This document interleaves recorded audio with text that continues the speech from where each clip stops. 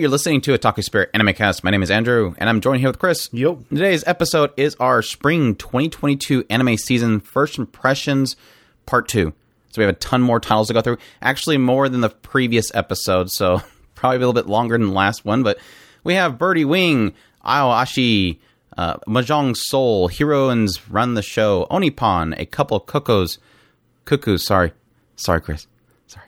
Shikimori is Not Just a Cutie, The Dawn of the Witch, Love After World Domination, Ya Boy Kongming, Healer Girl, Tomodachi Game, In the Heart of Konoichi Sabaki, Daimon, Summertime Rendering, The Demon Girl Next Door Season 2, The Rise and Shield Hero Season 2, Science Fell in Love, So I Try to Prove It Season 2, and Kaginado Season 2.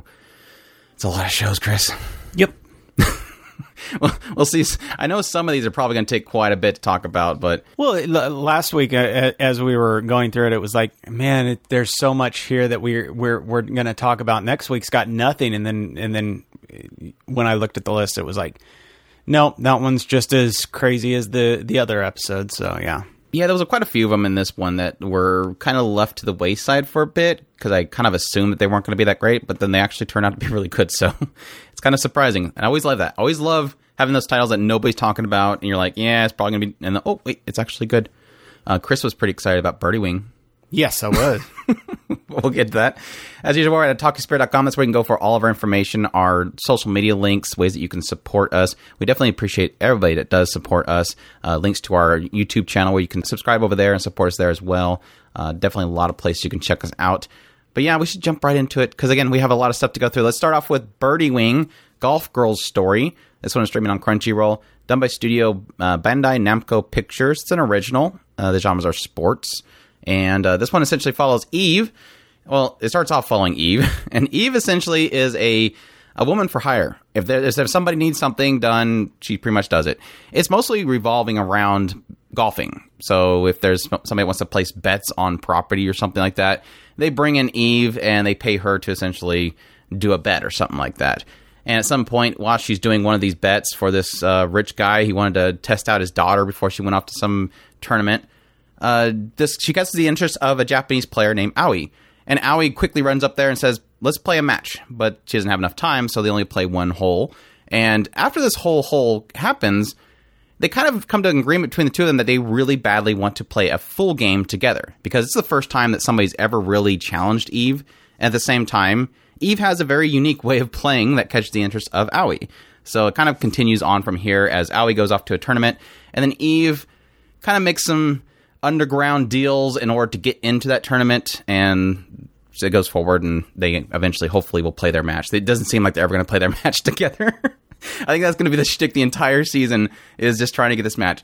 So the unique thing about Eve, like I said before, she's a woman for hire, and she does a lot of gambling and stuff with her golfing, but she's not actually good at golf. There's many people that will, point out the fact that she's not good at golf. She's just somebody that just uses brute strength. She just goes in headlong, takes huge risks that usually throw off the competition that she's playing against.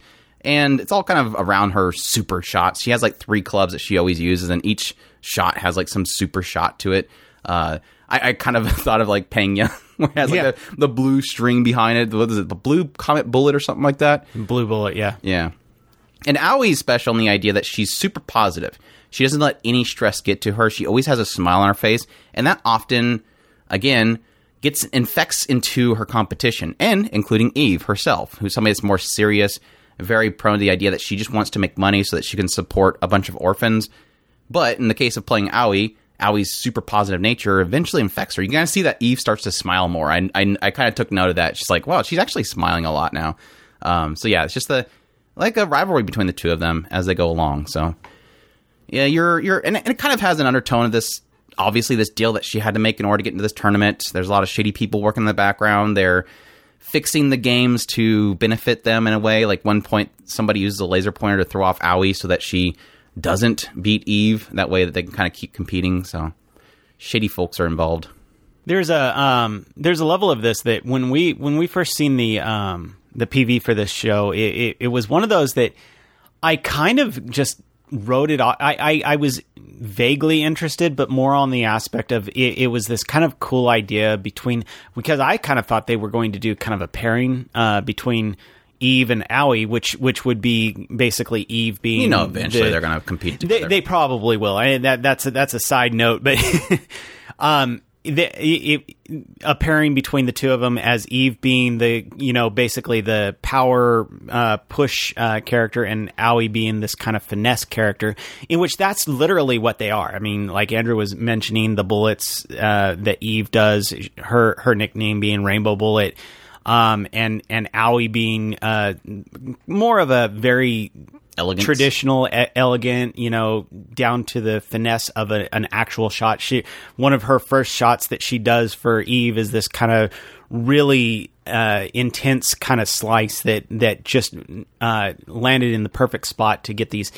And this is kind of one of the really fun things about this show is it's really has that shonen, a lot of those shonen vibes. If you've watched kind of some of the shonen, Scorching Ping Pong Girls is what came to my mind. Well, I was thinking Kuroka Basket, where they are literally putting the balls on fire and stuff. Yeah, it starts off making sense, and then over time, it's like, yep, we're getting slowly more and more over the top. We're doing sidewinders. We're shooting through branches. Yeah, I really love that aspect of it. It starts out, not as crazy, but as it goes on, it gets a little bit more and more extreme, and of course they've got to top themselves over and over again. So it is kind of one of those fun things about it. I love the kind of underdog nature of Eve. While she is still a very powerful player, pun kind of intended, I guess. She is also down on her luck, like Andrew was saying. She'll do anything for money, and she says that at some point. So they play off of that she does have this real big drive. I seen some folks talking about this show on the Discord, and I was like, I'll give it a shot, because I wasn't sure if I was going to like it. I kind of kept skipping over it, figuring, okay, I'll get to it, and then eventually, 4 weeks in, I'm like, no, they're talking about it. Somebody's really excited about it, so I probably better look at it. And when I watched that first episode, I kid you not, I just got sucked into this. I really, really wanted to see where they went with this. And then when the fourth episode comes around and we're actually talking about literal underground tournaments, I was like, okay, this is just absurd. I love it. I'm super excited about it, and I really do want to keep watching what this does later. I was going to say that jumped the shark, but I think they pretty much did that, like, I guess you could say her shooting a golf ball between the train. Train, yeah. Sure, I guess. That's pretty well timed there, but no, definitely shonen golf is really the way of selling it. If you like, my whole thing is like, I don't really like golf. I mean, I enjoy playing golf, but I don't enjoy watching it at all. I just, it's not a sport for me. And so to get something that kind of mixes in a little bit of fun stuff just to make it over the top and more entertaining is definitely where I'm more, gravitated towards. I do enjoy Eve and Aoi. I think they're, great quote-unquote main characters. I'm not sure if they're bouncing back and forth to Aoi every now and then, but Aoi's very, very side-storied right now. She's not really a main focus for the most. I mean, we're not spending half the episode on Aoi. We're maybe spending a quarter at most. So I'm curious at what point they're going to start bringing her to be more predominant to the story, because a lot of it, the focus seems to be around Eve and her doing these deals in the background, these underground golf games, literally betting casinos on a golf game, which why not if you're super rich and you want to go ahead and just create a Squid Game underground where you can manipulate the ground to be a randomized course, and then characters apparently emitting the scent of poison to throw people off. It's getting crazier and crazier as the episodes go on. I agree, the idea of they're going to have to one-up themselves over and over again. But I think the thing that is actually probably for me that's going to actually be besides just over-the-top golfing is going to be the underground story. The back deals. What did Rose agree to in order to allow them to get into the game? Was it the underground game? Was it something else?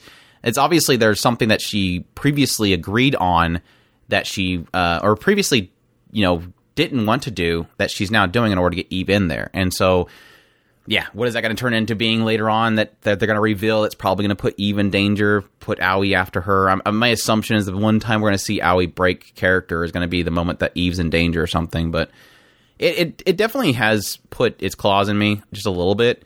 I won't say that it's totally amazing at this point. It's just it's fun. It's a fun golf show that is doing some pretty unique stuff on top of just being bombastic golfing. Like I said, just having some undertones of some darker stuff that, yeah, it's probably not going to get too dark. I don't see it getting too dark, but it does have some undertones in there that it could get serious at some point and really throw the characters into a loop. So I say if you do enjoy golf and you're okay with things doing crazy stuff, because I know if you're really into golf, you're probably like, you can't do that.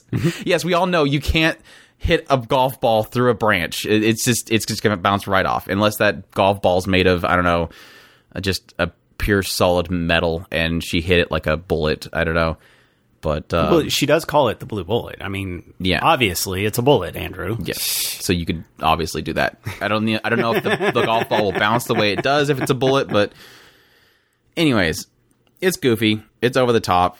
It's not doing anything insane, but at the same time, it's entertaining, definitely, for golf. We had this kind of come out with like 2 other Golf Girls shows, so it seems like golf right now, Golf Girls is a popular thing, so we'll see if we get more shows in the future. But that's Birdie Wing.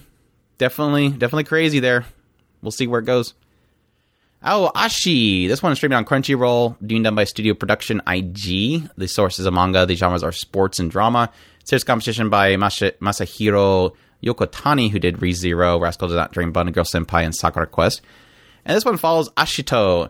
And Ashito he's kind of full of himself. It seems like whenever he's on the field playing soccer, he is pretty much just hogging the ball. They kind of point out the idea that everybody else in his team at his current club, whenever he's actually, the show starting, is just pretty much feeding him the ball because they're not good players, but they know that he will basically lead them to the the championships. They even know this one point when he first introduced himself, he's like, I'm a forward, I will lead you guys to victory, just get the ball to me.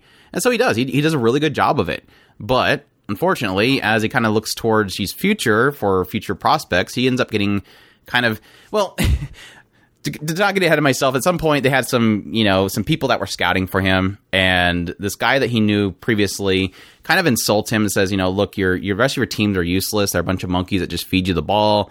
And he pretty much headbutts the dude, and that pretty much soils any plans that he has to get into being brought into another team in the future. Well, one guy actually notes how Ashita plays is kind of unique. They'll kind of describe it as like an eagle, that he kind of fills out the field and knows the positions of everybody. All 22 players, he knows exactly where they're at. And that's kind of his unique ability, is that he knows the entire field, where everybody's at, and how to play out something in order to get to a victory. And this guy kind of noticed that. And so he tries to, feel him out, test him out, try him to, see if he can do a couple moves. And eventually, says, hey, look, how did you pull off this thing at your game? And Ashito pretty much notes where every single person was out the entire game, and that, again, surprises him. And he goes, okay, well, look, I'm making this one team in Tokyo. I want you to try out for it. Which Ashito's like, look, I can try, but his mother kind of notes the idea that his family's very poor. He has the shoes that he's been using for a long time. His mother's barely scraping by. So his mother's like, obviously, no, you can't go to Tokyo. We don't have the money to do that. Well, eventually his brother decides to take a lot of savings that he had and give it to Ashito so that he can go try out for it, which he ends up going. But they put him through a lot of trials and, see if they can actually get into the team or not. So that's kind of been where it kind of left it. So did you watch the show? No. I'm really enjoying the show. This is one thing that me and Chris say a lot whenever we're talking about sports anime is not too into the sport. It's always about kind of the characters and the slice of life that go around it that typically makes it more interesting. Things like Remain here recently was a show that I really enjoyed because it was more about the characters. It was what they were going through rather than just the sport itself. And I kind of feel this is in the middle area. This has kind of a nice, good, solid 50-50 of character and the sport itself. And now when it gets to the sport itself, it's not really over the top explaining all the moves they do. It's just more about the play itself. And for that reason, I've been enjoying it. I do think Ashita is He's kind of unbearable at the beginning, but that's fine. He is the over-aggressive, very ganky, let's go do it, we can do it, guys, pull it together, we're not going to lose this kind of character. But at the same time, I like the fact that even over 4 episodes, we've seen like significant growth in him already.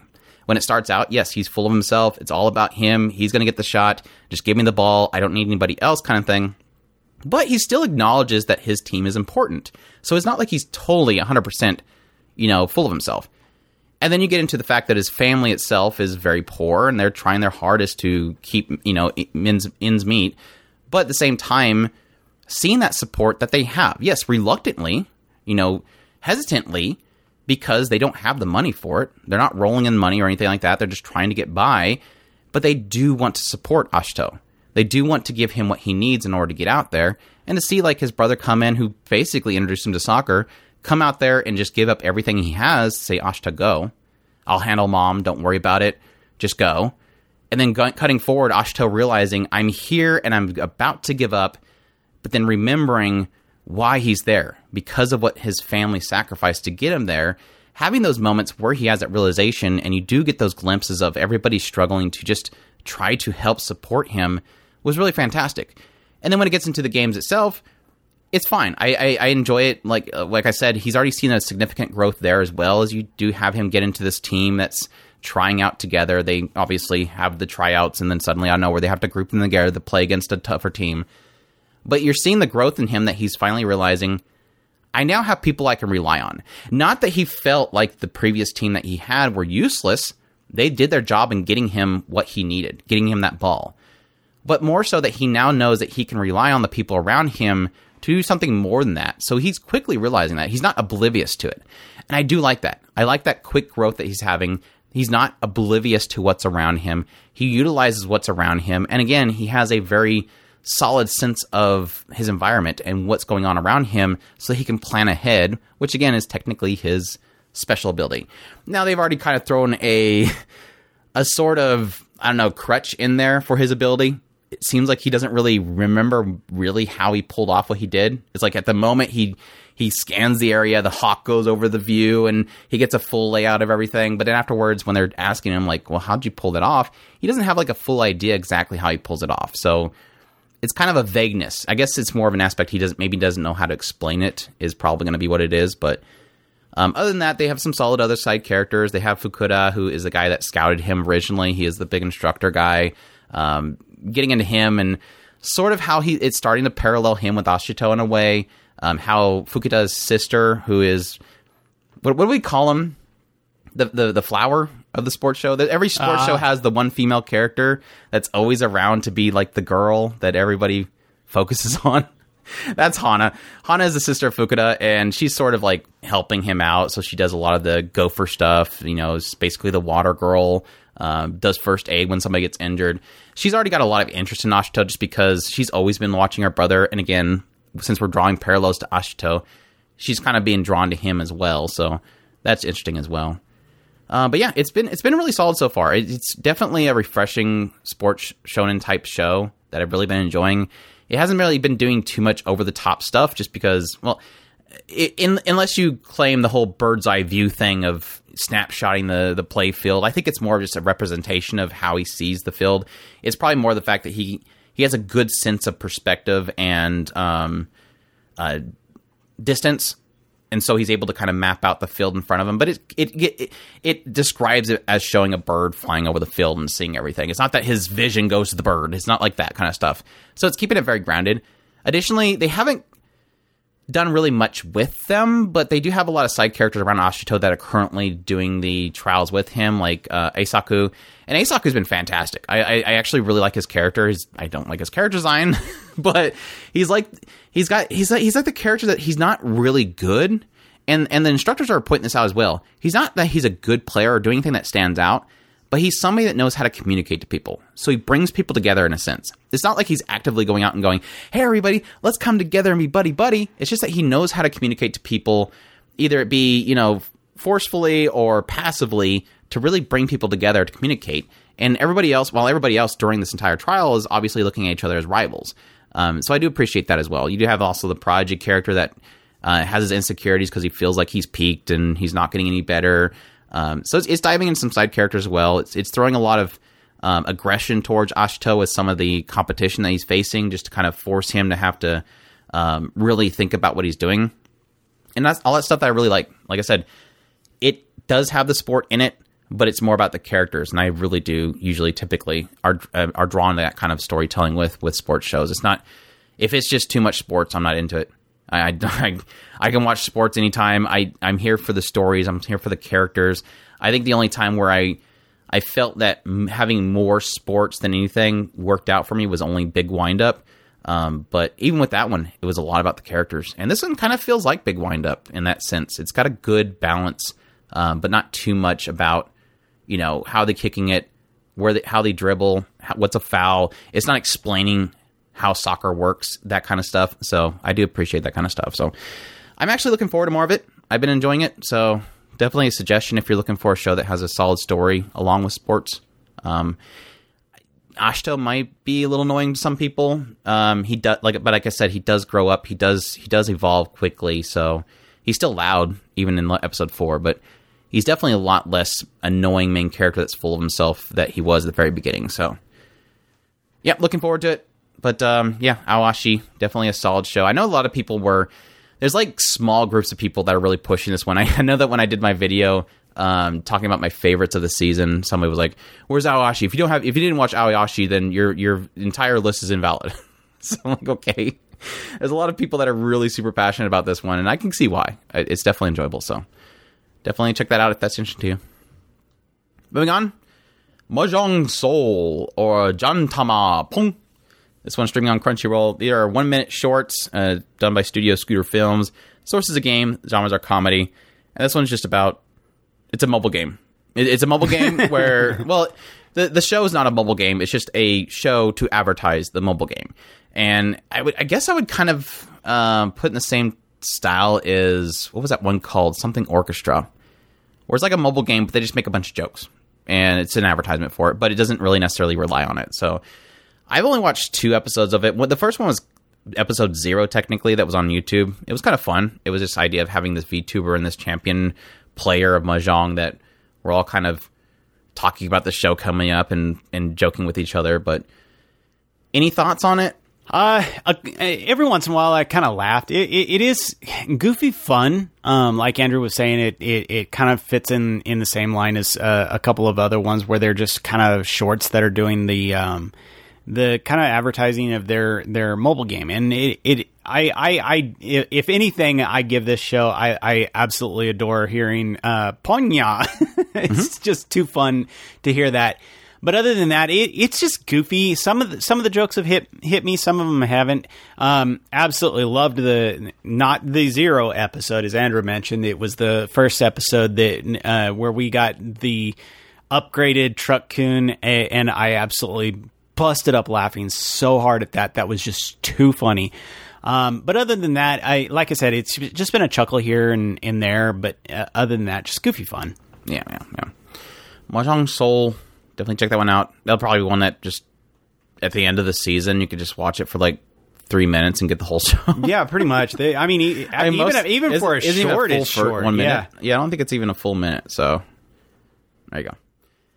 Heroines run the show, or heroines Taru Mono Kira Ware Heroine to Naisho no Oshigoto. This was streaming on Crunchyroll, running for 12 episodes, done by Studio Le Douce. And this, of course, is based on a song that was done by Honeyworks, so that's definitely interesting. Genres are music, slice of life, drama. Series composition by Yoshimi Narita, who did Senpai is Annoying and I Starred Shu. And this one follows Hiyori, and Hiyori has recently moved to Tokyo, as we find out that she is like really into running. She really loves track. And unfortunately, the town that she grew up, this out in the sticks area, doesn't have a track team, obviously. So the only way that she can continue to do the thing that she aspires for, which is track, she has to move to Tokyo to join the track team there. And of course, when she immediately arrives, she has to find a place to stay, goes and meets her new school, gets introduced there, and quickly realizes there's 2 people in her classroom that are members of this big popular idol group called Lip Lip. And she doesn't really care for it. She's never really seen idols where she was. Nobody ever went out there to perform or anything like that. So she doesn't really get the big hubbub. All the girls are crazy about these two guys. But for some reason, she's the only one that always runs into them at the back of the school arguing with each other. She finds out their secret that they really hate each other. But not only that, but one of them has a really bad issue with girls, and the other one has just got a bad temper. So, shortly later, she ends up getting a call from her family. Her mother says, look, your father's ill, so we're going to be a little strapped for money. And Hiyori's like, look, I want to help you guys out. Since he's not going to be able to go out and do fishing and whatever and make money, I'll find a job to help support me over here so you guys don't have to worry about it. Well, so she goes on the looking for work montage plays out. She's looking at a bunch of jobs. Obviously, being in school, it makes it difficult to find a job because, the hours aren't going to really fit for most companies. Eventually, she ends up finding one listing and goes there. Does an interview with a bunch of, well-dressed women that are all going in there. And she eventually has the interview where they ask her a bunch of questions and eventually says, you have a lot of energy. You're a go-getter, all that kind of stuff. She's a hard worker. Do you like idols? And the first thing that comes to her mind is these two guys from Lip Lip. And she says, absolutely not. I hate idols. Well, cut forward. She thinks that she totally lost a job. She had this whole outburst and everything. But no, she gets a call to come in there and come to find out she's going to be the new manager in training under this other lady to be the manager for this Lip Lip group, which they're not too happy about it. They're like, this chick hates us. Why would she even be here? She doesn't know anything about idols. None of that stuff. But I think what they were kind of insinuating in the scene is that because she's like a go-getter, she's very Genki, she has a lot of energy, but also the idea that, it's kind of a good idea to have somebody at your side that doesn't think you guys are all that great, right? Yeah. Why would you want somebody at your side that's into you guys? She ain't going to really find ways of improving you if she just loves everything you do. So that starts her fun of being the manager of Lip Lip, kind of getting more into, technically how nasty these two guys are, but they're actually technically hard workers. They're really passionate. Yes, they put on masks. They obviously point out this idea that all their aspirations of being an idol is just made up stuff just to, put on a good face. Hiyori obviously seeing the other side of them, possibly helping them get better, and obviously the struggles that she kind of faces trying to keep them in check and not arguing at school. And not murdering each other. Right. Your thoughts? This show absolutely charmed me to death. I really wasn't sure how I was going to feel about it, but Hiyori has this kind of nature that just kind of makes you want to root for her. She just is constantly doing what she can to take care of the idols. While she may not be their best friends or anything like that, she does genuinely want to do a good job.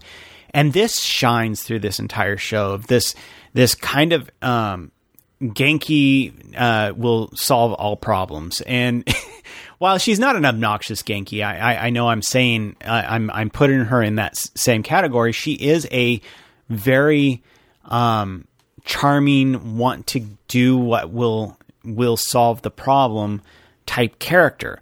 When something goes wrong in one of the later episodes, her and it was almost this kind of this almost kind of weird situation of nobody can bully her except for us type thing with Lip Lip. And it was, while they knew, they've gotten to the point where they do kind of honestly like her, whether they want to admit it or not. And that's one of those things of that Hiyori is just this kind of character that just drives through, and just because of her good nature, everybody does seem to be affected by her in some way. And I like I said, I'm very charmed by this show. I really did enjoy what I watched of it. And this is another one that I'm very excited about and going forward. Yeah, I was kind of uncertain if this show was going to have any legs to it. I mean, it's just based off of a song. But it is definitely one of those ones where I think Hiyori sells it. Hiyori is a very likable character. She's a go-getter. She's somebody you want to root for. She's a very positive nature.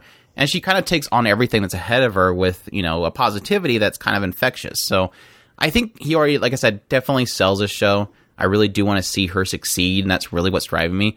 I have zero interest in Lip Lip so far. I think they're like the only issue of the show, which I mean, to be honest, it doesn't surprise me. The whole shtick that's going to be here is Hiyori softens the heart of the two, cold-hearted guys. That's really what's going to be. She warms their heart.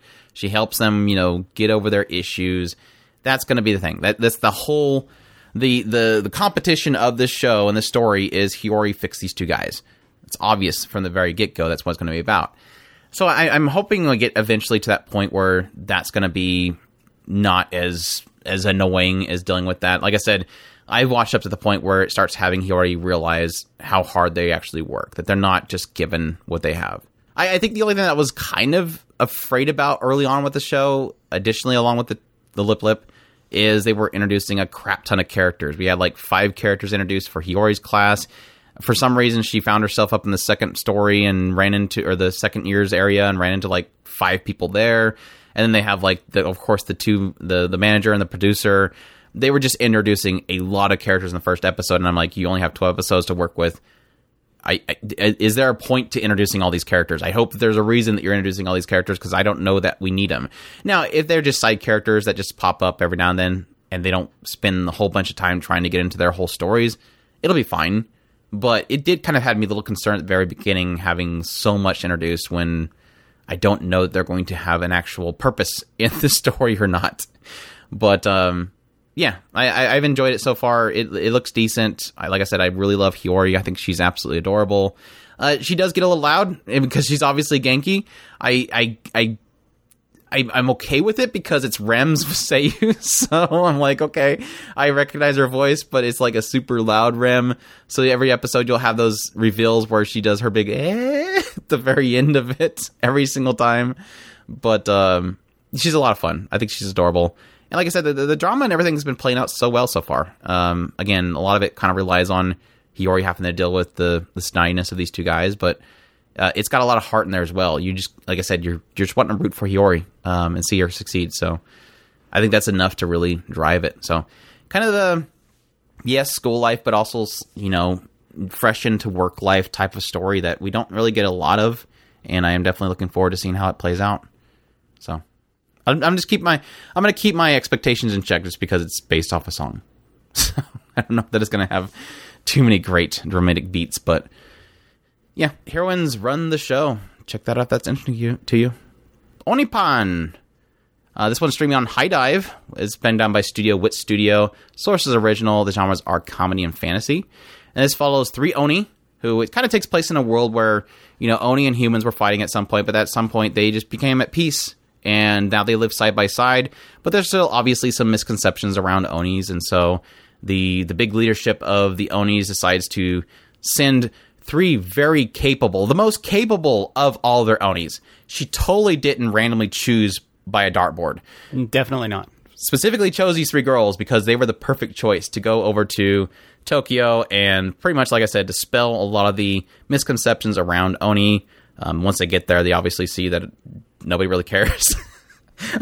It's not like they're being hunted down or anything.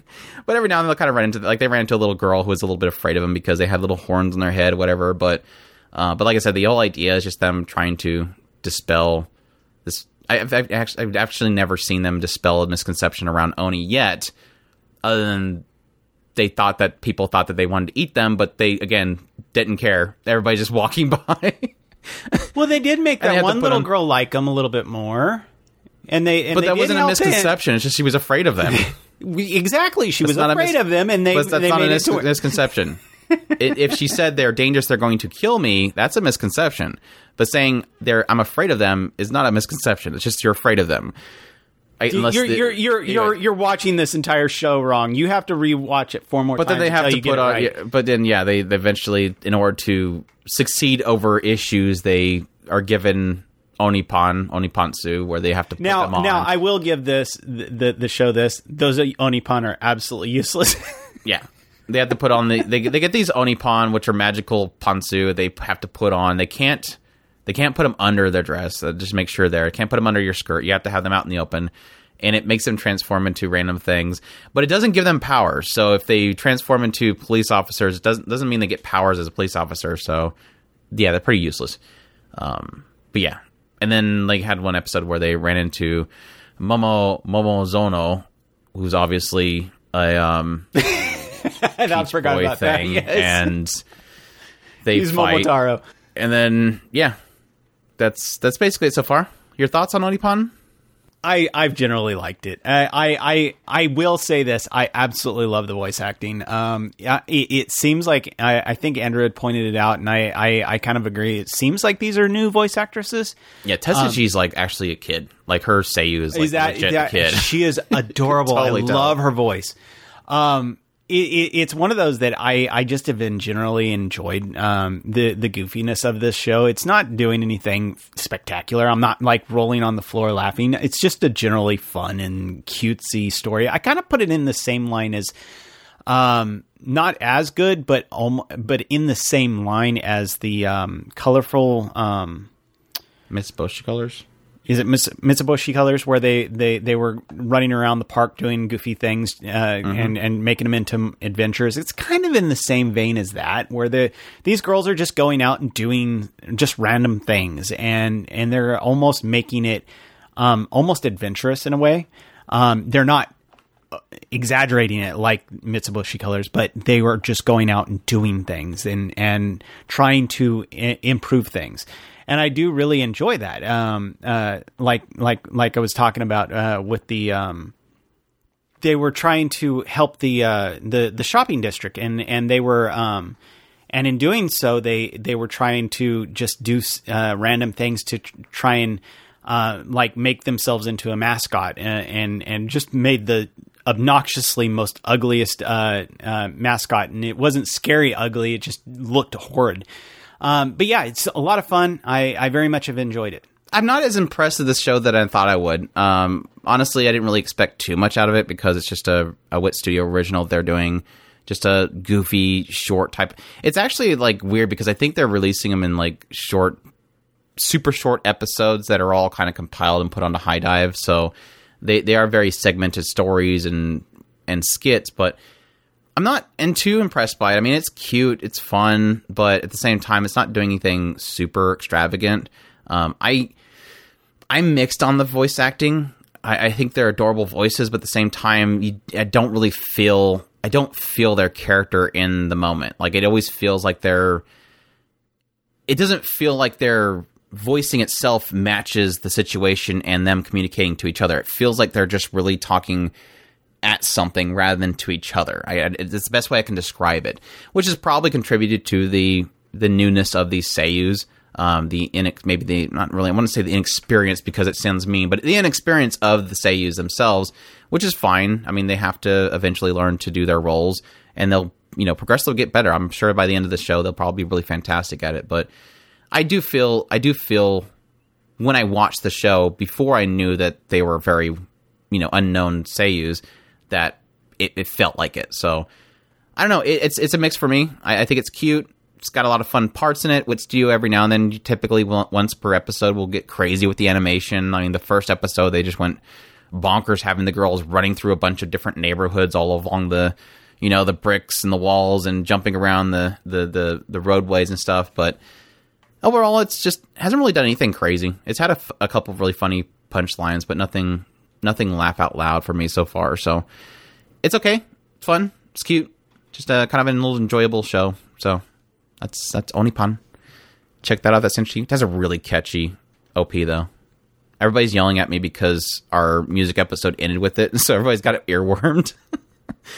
Enjoy the earworm of Onipan.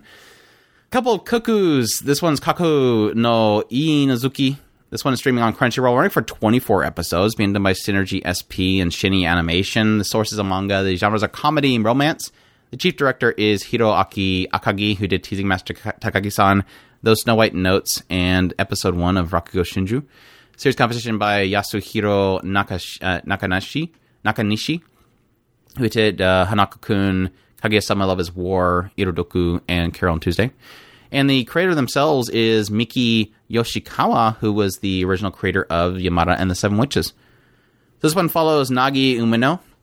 And at the very beginning of the show, we find out that Nagi was switched at birth. The little oops at the hospital, and he ended up with the wrong parents. And in exchange, this other girl was kind of taken from his current family and given to another family. So apparently they just figured that out.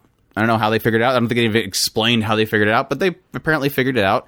And so on this day that the show starts out, he's going to go meet his real parents. And additionally, the daughter that they were supposed to have, they're going to meet that daughter. So before they end up going there, he eventually, he's walking around, and at some point he ends up running to this girl that looks like she's going to jump off a bridge, and he freaks out and runs over to try to stop her, and oops, harem comedy, he falls on her and touches her chest. And apparently she was filming the whole thing because she was going to make like this prank video, like she's going to jump off something to post and everything. And apparently she caught the whole oops grab thing. And as they're talking, she talks about the fact that she's being married off to some boy that she doesn't even know. She's just kind of an arranged marriage, and she's upset about it. So she wants to use Nagi before he goes to meet his family to pretend to be her boyfriend that she actually loves. And so they take pictures together and stuff to try to send to her father.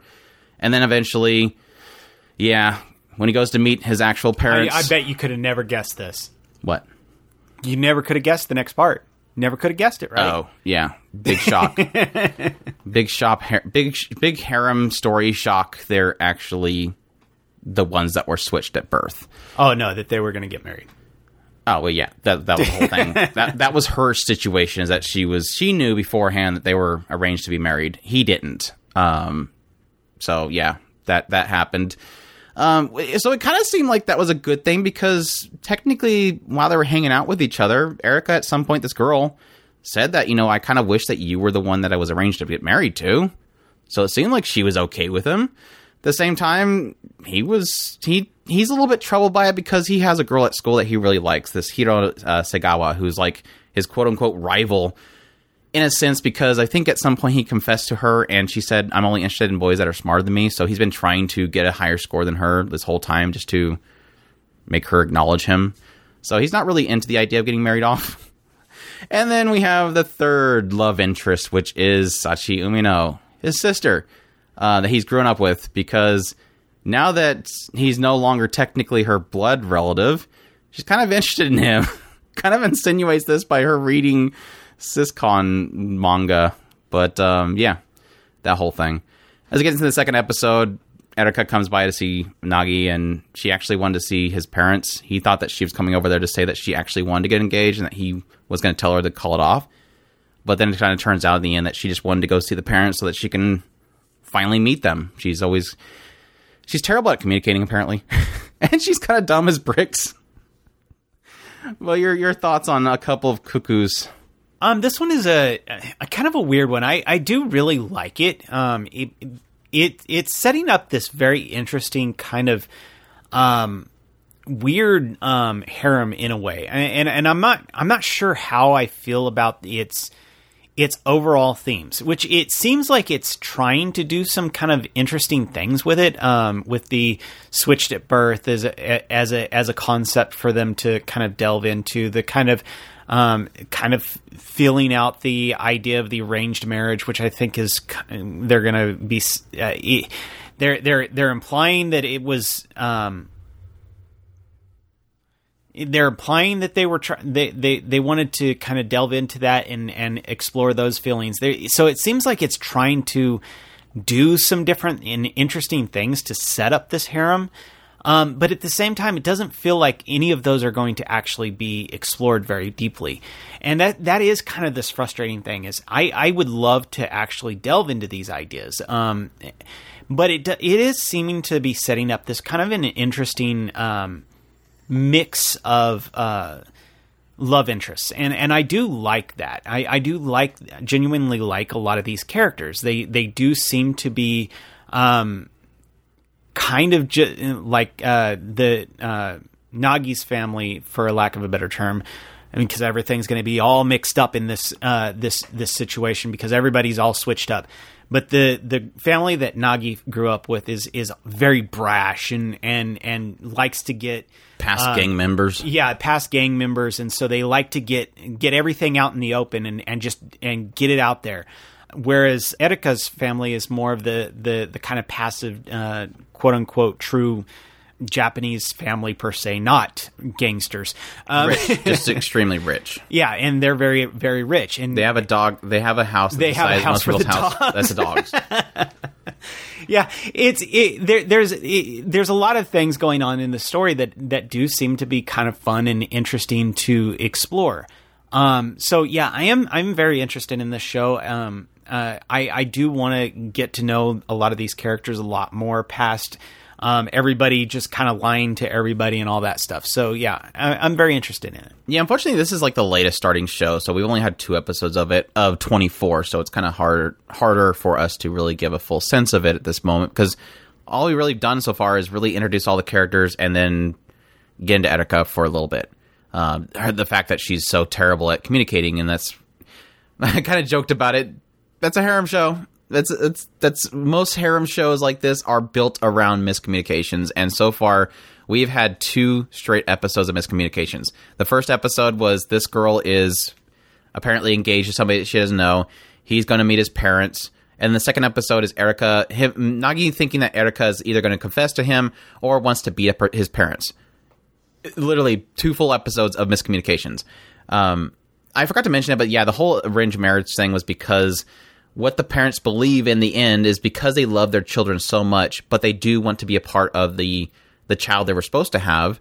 They decide that the best thing they can do to remedy the situation is have the 2 of them marry. That way they can be a part of each other's families forever, which, again, it's like, well, it's not as if you can't without being married. But parents, they do that kind of stuff in harems. Anyways. But no, so far, I don't know. I think they did a bad job of Erika's character so far, and I think that's because they're relying too much on the miscommunications. So far, we basically had 1 episode where she's blackmailing him by saying that she's going to show everybody this footage of him grabbing her, which I've always hated that whole trope. I think it's one of it's one of the ones I can never really laugh at. It's like, ugh, I don't like it.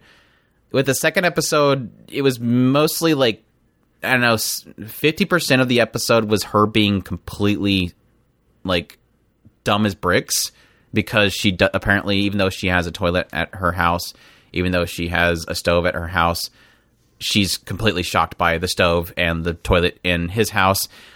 She apparently doesn't know that a house is a house and not a shed, because she's spent some of her time inside of a mansion.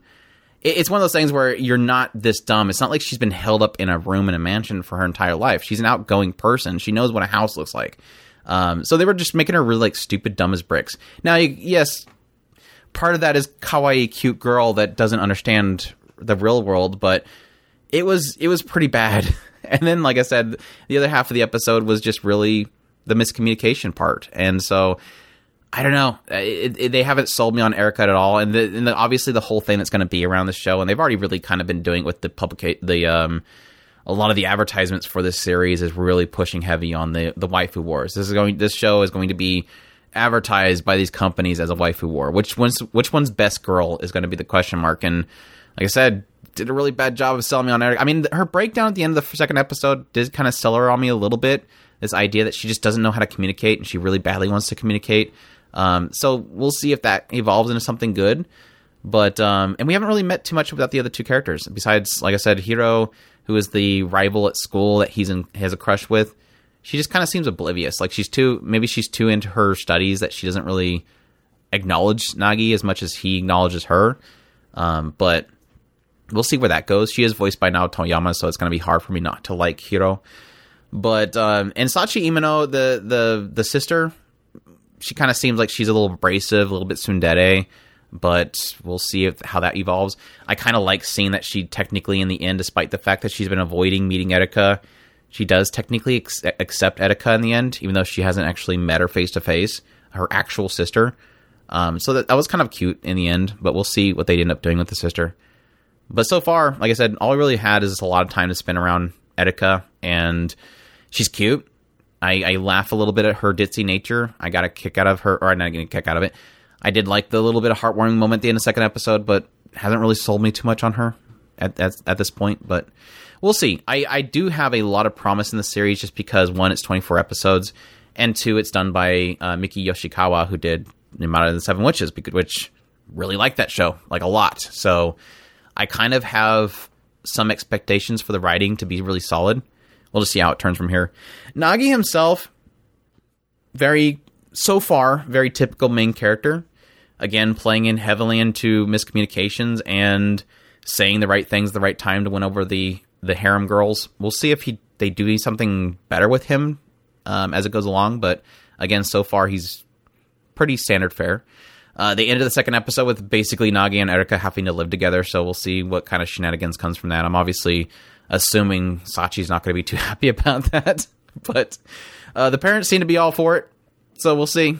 But I guess that's what you get when you have a parent that has way too much money. They're shoving them in a house together already. I literally just said that. I'm sorry. All I heard is the parents are okay with it. There you go. That's so much respect I get. But anyway, that's a couple of cuckoos. Check that out if that's interesting to you. And begin the waifu wars. Who's your favorite waifu of the set so far? We'll see. Shikimori is not just a cutie. Kawaii dake janai. Shikimori-san. This one's streaming on Crunchyroll, run for 12 episodes, being done by Dogo Kobo. The source is a manga. The genres are comedy and romance. The director is Ryota Ito, who did work on New Game, Sing Yesterday for Me, Ping Pong Girls, the animation, or Ping Pong the animation, sorry, not Ping Pong Girls. And my Senpai is Annoying. Series composition by Yoshimi Narita, who did Senpai is Annoying and Starchu.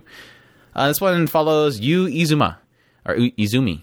And Yu it quickly establishes, like right in the first couple seconds of the episode, has some extremely bad luck as he walks out his front door and immediately trips over a rock. And as he's going to school, constantly is in danger by the random obstacles that seem to be drawn magnetically to him with his bad luck. But he does have one good thing going on in his life, which is Shikimori, and Shikimori is his girlfriend. And Shikimori always likes to protect him. She looks really cute. Everybody admires her, but she has a cool side that whenever Yu's in danger, she runs in and saves him, protects him.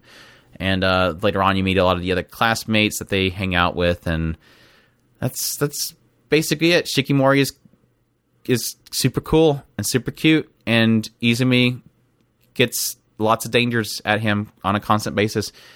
I've watched 3 episodes of this question mark, so I'm not sure how far you've gotten. I don't think I watched Saturday's episode. So, yeah. Your thoughts so far? I'm generally okay with this show. It hasn't really done anything to drag me in. My most excitement of this show was having a goofy little theory that I did at the very beginning of the show. We had some crazy theories to try to keep this show alive. I mean, that's the frustrating thing about this. I want to like it, but it's generally hasn't done anything that sets it apart from the rest. I mean, it's complete hook, for a lack of a better term, is that literally you and Shikimori are Izumi and Shikimori are basically role flipped, where basically you have Izumi is effectively a shoujo protagonist, basically, i.e. the Bricks character that me and Andrew make fun of. He's not complete Bricks, so don't get me wrong. And basically Shikimori is your typical Bishonen character, where she is literally now don't get me wrong, her entire kind of twist is that she wants to be more cute for Izumi to and be cutesy for him, but she can't help herself in needing to protect him because he's super clumsy / prone to accidents around him. And so a lot of the other characters are trying to help her in protecting Izumi, but this is literally effectively the gist, is that they're role reversed. Now, that would be fine as far as an idea, and even I think that when we've seen the PV, the idea of it was an interesting concept of, switch, basically the role reversal. However, it didn't do enough with it. It just kind of, this is the gist, and then slice of life from that. That's not enough to carry this entire show. there's not, it doesn't feel like there's enough drama in here to kind of push me to want to watch anything further. I don't need a super drama-filled show, but I need something to make me want to carry through with this show. And at the moment right now, I just haven't found that. And so I am kind of frustrated with it. Other than that, it is cutesy, fun, sweet. So in general, it's a 50-50 for me. I kind of generally like the cutesy moments for lack of a better term, and the other side, I don't feel like there's anything dragging me through. Kind of in the same boat. I know this was, unfortunately, I think this one was just very overhyped. A lot of people were super excited about this show coming out. I think a lot of the promotion materials really sold it. The PV was fantastic.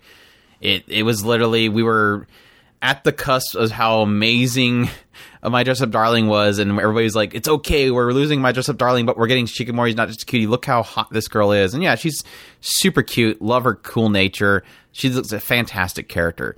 But unfortunately, what kind of comes from beyond that is the just the disappointment that what it turned into was, yeah, Shikimori looks cool, and she keeps protecting him, and he keeps getting in danger, and he says how cool she is and how cute she is sometimes, and then she protects him, and then he goes, man, I keep getting her in trouble, and she's going to get injured eventually, and then she protects him, and it's just like there's only so many times that I can see that. Now, granted, a lot of people have said, I think a lot of people's expectations were way too high for this show, and from this point on that we've watched, like 3 episodes that I've watched, it's supposed to just kind of get more focused on just the characters.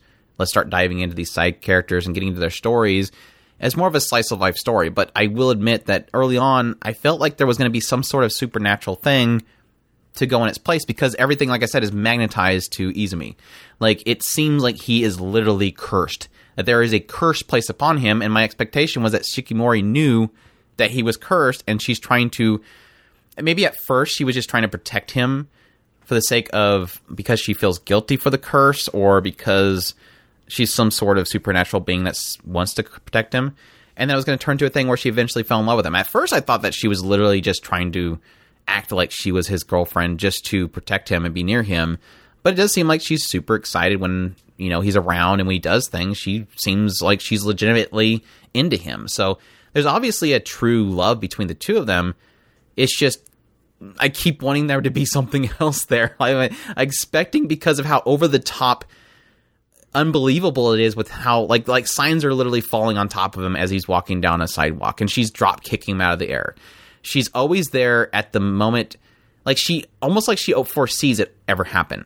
The only way that she can stop some of this stuff from hitting him is that she knows beforehand. And he even makes like a passing comment early on, like it's almost as if, and she stops him. And it's like, it feels like there's something that's supposed to be there that they're trying to reveal that they're not revealing yet. And it hasn't really got there yet. Maybe it will get there. Or maybe it's going to be a letdown, the idea that it's never going to do that. I mean, I might be making it into something that it's not, just because I want to have something more than just Izumi constantly being sad that his girlfriend's always protecting him. He thinks that she's super cute and cool, but also that he feels like because of him, he's going to eventually get her hurt.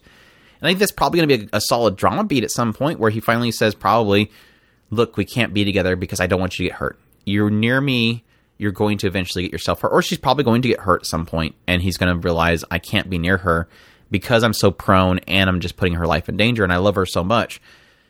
I can already foresee that story coming, if it's not already been done with the last episode that I missed. But I don't know, it looks really good. This is Doga Kobo's A team, obviously. This is the good team, not unlike RPG Real Estate, which I think is their B team. This one's definitely the team that's trying to make it look really gorgeous, and they're pulling it off. It looks really good. It's just, so far, it's just really cute girl protects boy, and I don't know that that's going to be enough for it. I'll continue watching it just because I'm, again, expecting something that might not happen, but so far it's been, I blame myself for getting my expectations way too high, but so far it's kind of been a letdown for me personally, but we'll see. We'll see if it does something interesting going forward. That's Shikimori is not just a cutie. Check that out if that's interesting to you. The Dawn of the Witch, or Mihotsukai Reimeki. This one is streaming on Crunchyroll, running for 12 episodes, being done by Studio Tezuka Productions. The source is a light novel. The genres are action, adventure, comedy, fantasy. And this one, of course, is technically a sequel to Grimoire of Zero. For those who don't remember that series, I don't think so far that it's a necessity to watch Grimoire of Zero. Let me just say that right off the bat, because I think it does a pretty solid job of kind of laying the foundation at the opening of this series to let you know kind of where the dust settles.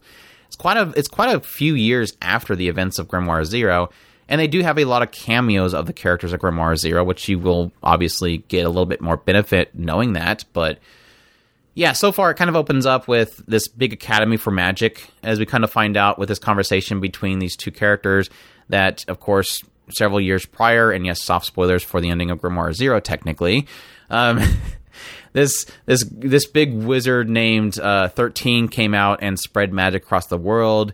He was quickly stopped and then executed. And then following this, of course, there's now magic introduced to the world itself. So a lot of people are introduced to magic, and so they open up an academy to train people to use that magic so that it doesn't get used for improper reasons. At some point, we have a lot of focus onto the character named Seibu. And Seibu is at this academy, and at some point he's deemed as being like the worst of the worst, obviously, because he just doesn't know how to use magic. He has a lot of potential. He's just really terrible. Doesn't seem to be learning. So Albus, the big leader of this academy, brings him in and says, "Hey, look, you're not doing good. I'm about to flunk you. But I have one more opportunity for you. I feel like if you change your environment, you might learn better. So I'm going to put you in a new environment and see if you learn there. If you don't learn within 3 years, or your administrator, the person that's going to be overwatching you, if they feel like you're not doing better, I'm just going to have your memory wipe of magic and being here, and you go on with your life." The whole idea of this whole project that he's being sent off to is with a couple of other mages. They're all being sent to this southern town that she's having built. And the southern town, the whole idea behind this project is to spread awareness of magic and change the perspective that people have about magic. Because while this whole war between the witches and the church several years before has happened and concluded, there's still this uncertainty about magic itself that still looms, and it's mostly in the South. That witches are still being hunted down in the South, and again, the perspective of magic is still negative. So they want to build a town there and bring positive light to people's perspective of magic. So he's been sent down there with several other students of this academy, and they were supposed to have a escort witch, but apparently that escort witch got kind of turned away by Los. Los is a very short, very proud wizard that carries the Luden staff, which is a staff that basically it's known as the Witch Eater because it zaps the mana from somebody and can kill you. But she carries it around because she apparently has a lot of mana and she's apparently wanting to die. But she apparently turned away this witch and said that she wanted to escort them instead, in return that she can get access to the Grimoire of Zero, which is of course, the magic book that was the origins of magic, and this book that they're using to train students on that's kind of watered down. They travel there. They end up running into a witch hunter who's trying to hunt them down, and then eventually they do arrive at the village where they run into Yohei, a certain special character from the previous series. So that's about as far as I don't know if there's another episode came out or not, but your thoughts? I as somebody who's watched the first season, pre-establishing, I think you were a lot more hotter on Grimoire Zero than I was. Yes. I fell off on Grimoire Zero. I watched it, but I think like the second half, it kind of petered down for me. So interesting. I wanted to hear the perspective difference here because I fell off on my Grimoire Zero, and you liked it all the way through. I generally liked it all the way through. You generally watched it? Generally watched it. No, I do enjoy a lot of the aspects of this. I do love having a lot of the fan service moments of seeing a lot of the old characters and kind of getting this gist of what happened after the initial story. This is one of those where I almost wish I could have gotten the next episode, because there's basically everything is leading up to this moment. And for those of you who actually know which character has not shown up yet, you do know what happened at the end of the last episode. And I'm super excited about this next episode, and I can't wait to see it. in general, a lot of the characters I've pretty much liked, except for one in particular character, and I'm going to let Andrew talk about that character. I'm sure that he has a general the same feel as me. But yeah, a lot of the characters are really, really great. Rue is just too much fun. Holt has been great. I meant to change this. They pronounce it Los in the show, so I'm going to change this because I said I did a whole review or first impressions saying Rus, and it's like, oh wait, they don't even pronounce it that way in Japanese. But yeah, a lot of the fan service moments of seeing some old characters being brought into this series has been fantastic. I've loved catching them and seeing, I remember that character. I think I remember that character. This character, I know who that is. So it's been a lot of fun to see a lot of that. Yeah, Albus was interesting. She still says Boku too. I got a kick out of that. I sat there and stared at Seb. Now that sounds like his name. It's like I said, it's just how they pronounce it in Japanese. It's Sable, but it's like Sable. And it's funny. It's like Hold'em, I recognized really quickly. Yohei was one of those characters. It's like I sat there and I stared at him, and I'm like, wait, his scar. Where's this scar? Where's this scar? And I'm sitting there staring at him and like, I got his voice immediately. I got the voice too, and it was driving me crazy because the scar. I was stuck on the scar. But yeah, I've been having a blast watching this show. Like I said, a lot of the past stuff coming back and getting introduced to these new characters, except for one character, which I'm kind of passive on that character. But yeah, generally having a good time with it. Did you like what they insinuated that Holt might be? I remember, and I don't remember this entirely, but in the original Grimoire of Zero, they had this whole concept of the human and the beast people, and that they have to like form a pact itself. And they kind of insinuated this idea that there can be a person born from that pact as well, and that she might be that. They originally thought that she was like a half demon or something like that. And I was really kind of interested to see how that would turn out. But then at some point, in order to kind of help her accept herself a little more, they insinuated this idea that she might actually be something more special. And I was like, I really, really like that idea of playing off of that aspect that, again, they technically got into with Grimoire of Zero. But, yeah. I guess I'm getting to that point now where I'm thinking of it so much that a lot of the callbacks to the original series does kind of make it a lot more beneficial. But like I said, I fell off with Grimoire of Zero. And I've been liking every minute of this show so far, but I'm putting the hesitation there because I think I got through a good half of Grimoire Zero before I started falling off on it. So I could be like super hot on this show for half of it and probably fall off too. But I do have a lot of promise for this series so far, and I think that's probably going to be partly to do with the fact that, yeah, technically Grimoire Zero might have been that writer's first real big public hit, and this will be their second, which they will probably be a lot better at writing. And I've already seen that because they're doing so much with the characters. In like the first 3 episodes, technically only 2 of them was the focus. In 2 episodes, they managed to put so much development in 2 characters that I'm already sold on the 2 of them. I really like how they're developing the characters so far. The only character so far that, I'm guessing this is what you're talking about, that I'm not liking so far is Seibu. And Seibu is technically the plain character, the soulless doll. It opens up with him having no past and no idea of his past. Now, my assumptions are that I'm putting together already as they show a brief scene with him being brought in by Zero to somewhere, and he was obviously brought to this academy. I'm assuming that he was a threat at some point and that Zero took him down, wiped his memory to allow him to have a new life. That's where I'm kind of going with my theory so far. That's about where I would fit. Because he does have like an unending tap of mana, and that was seen by the fact that obviously eventually he's going to have to touch the staff of Ludens, and sure enough he doesn't die. He has a lot of potential, he just doesn't know how to focus it. But the only positive I'm seeing in Seibu so far is that we're already starting to see he's changing. He's getting character added to him as it goes along. So as long as they keep doing that and keep evolving him as a character and keep giving him emotions and personality, I'll be fine with it. I'm fine with a character having a plain, being an emotionless doll that was cleaned at some point and at some point has to rebuild on himself. And as long as you see that building of him, he's going to learn new people, he's going to learn new things, he's going to learn emotions, and eventually that should make him not a soulless doll. But it was a little bit rough to deal with at first. The only reason that didn't bother me so much is because he was surrounded by a lot of characters I enjoyed. I mean, the moment that Los showed up, I'm like, Chris is going to love this show. Let's just make that clear. But I'm loving her too. Like I don't know, she's like, I guess like almost a mixture of like Kiss Shot and just your Napoleon Syndrome lolly 300-year-old vampire, overpowered, full of herself, confident as all get, been around the bush so many times type of character. She had a great introduction and she's super fun. But the interesting thing that came out of that character is I'm starting to see a darker side of her, which I wasn't really expecting. At some point, they get into this idea that this girl, this wizard, this Los, obviously been around for hundreds of years, at some point lost all desires for love and everything that a normal person would be interested in.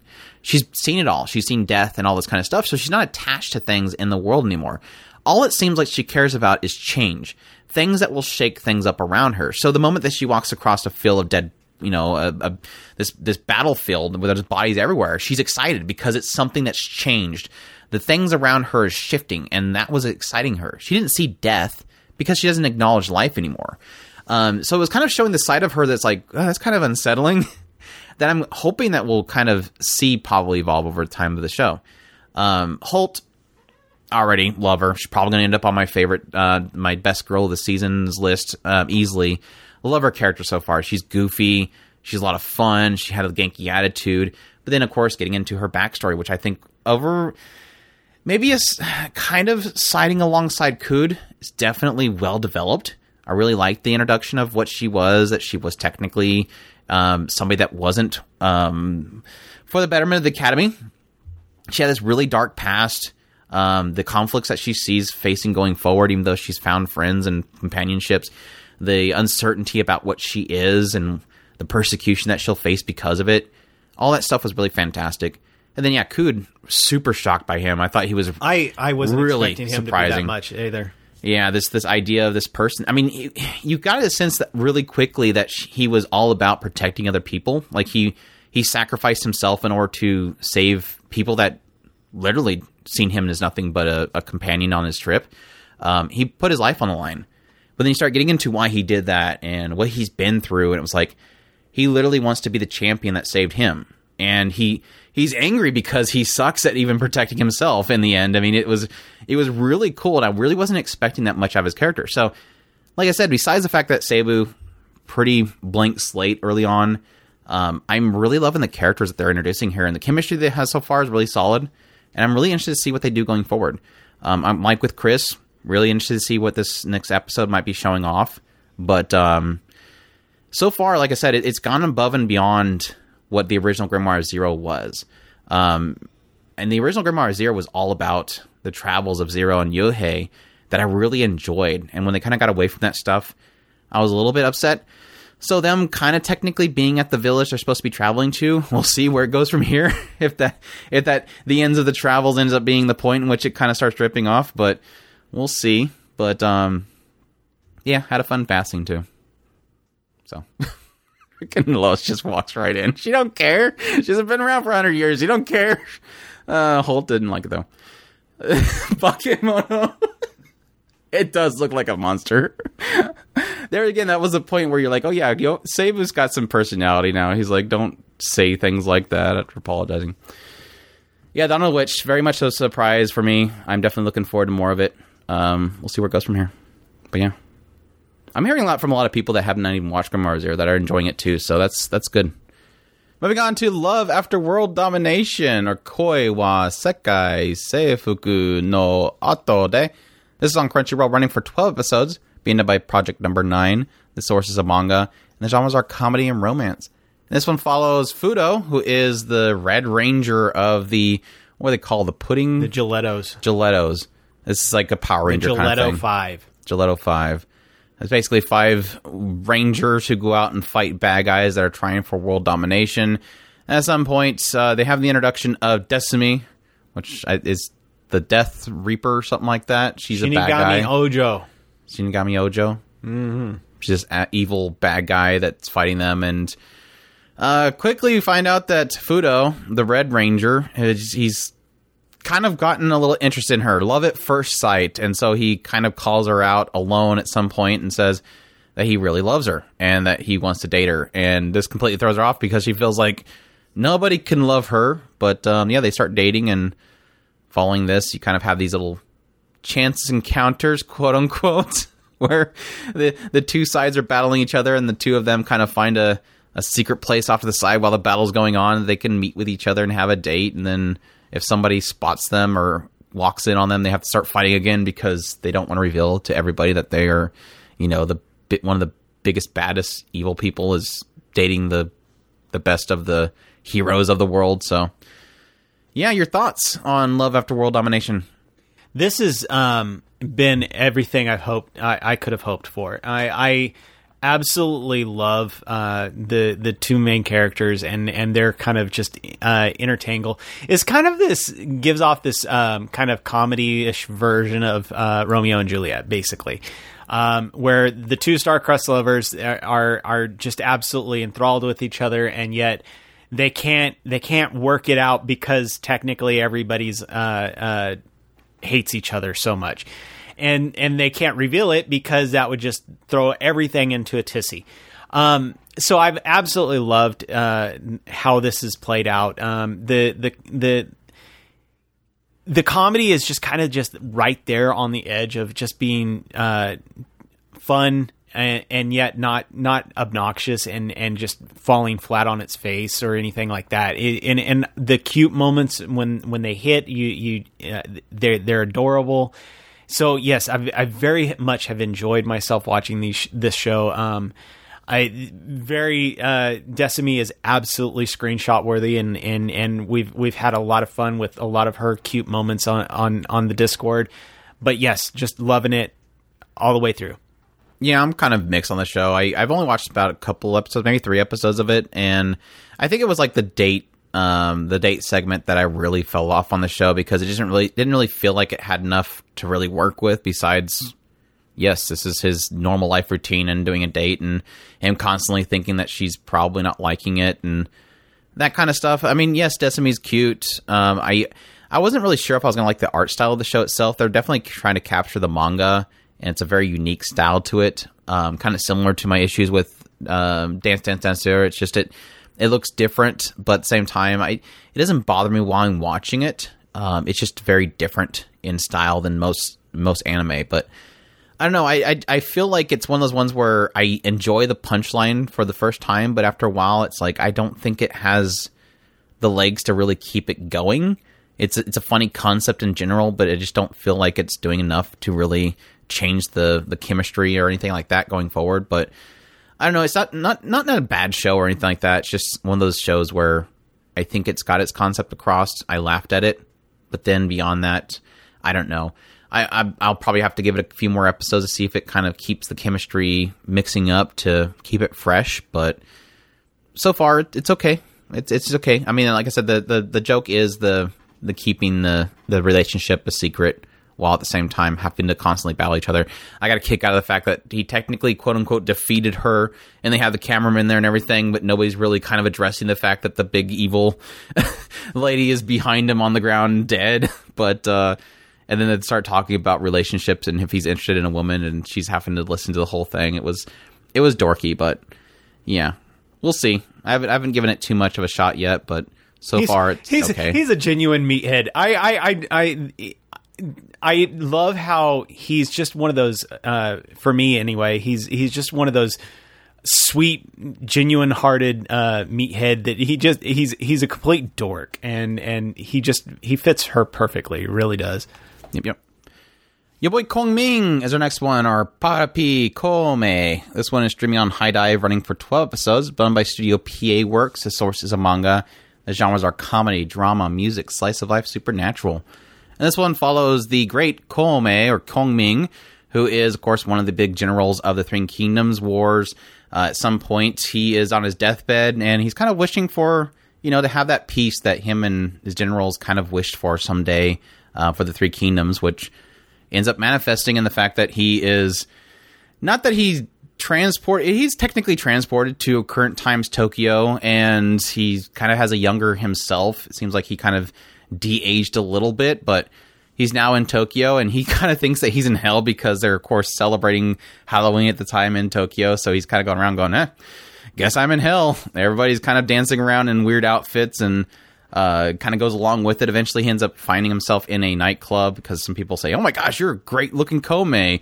Come hang out with us." And they bring him down to a little nightclub where this girl, Eiko, goes up on the stage and performs. Eiko is like a aspiring musician, does a lot of singing and stuff, but she's kind of stuck so far with her popularity just doing, performances at this little nightclub. And he's immediately entranced by her music. He kind of doesn't really understand this new age of music, but he's kind of, for some reason, her voice is kind of entranced him. When she gets done, she goes down to the bar and hangs out for a little bit. He's like, I loved your bewitching music. It didn't really entrance me. And she's like, okay, yeah, sure, whatever, guy. And then later on, after she finishes work, she ends up running into him. He's drunk, passed out on the side of an alleyway, and don't do this, ladies, decides to bring him home with her to take care of him. And when he finally wakes up, they kind of have this little conversation about the fact that, yeah, he is completely convinced that he is Koumei from the Three Kingdoms era. And she's like, yeah, sure, whatever, guy. That's fine. Are you okay? Are you going to do all right with yourself? And she kind of she kind of gets him caught up with everything. She kind of goes along with it, explains a lot of, new age stuff like, the internet and stuff like that. They kind of have this, typically with these fish out of water stories where you have somebody come from the past, they always have to have like constantly going, whoa, crap, what is this thing? And they have to explain it. This story really does get past all that stuff really quickly by having like a training montage between Eiko and Koumi and having her basically explain everything to him so that he understands the modern era. But the one thing that he's really captivated by, obviously, was her music.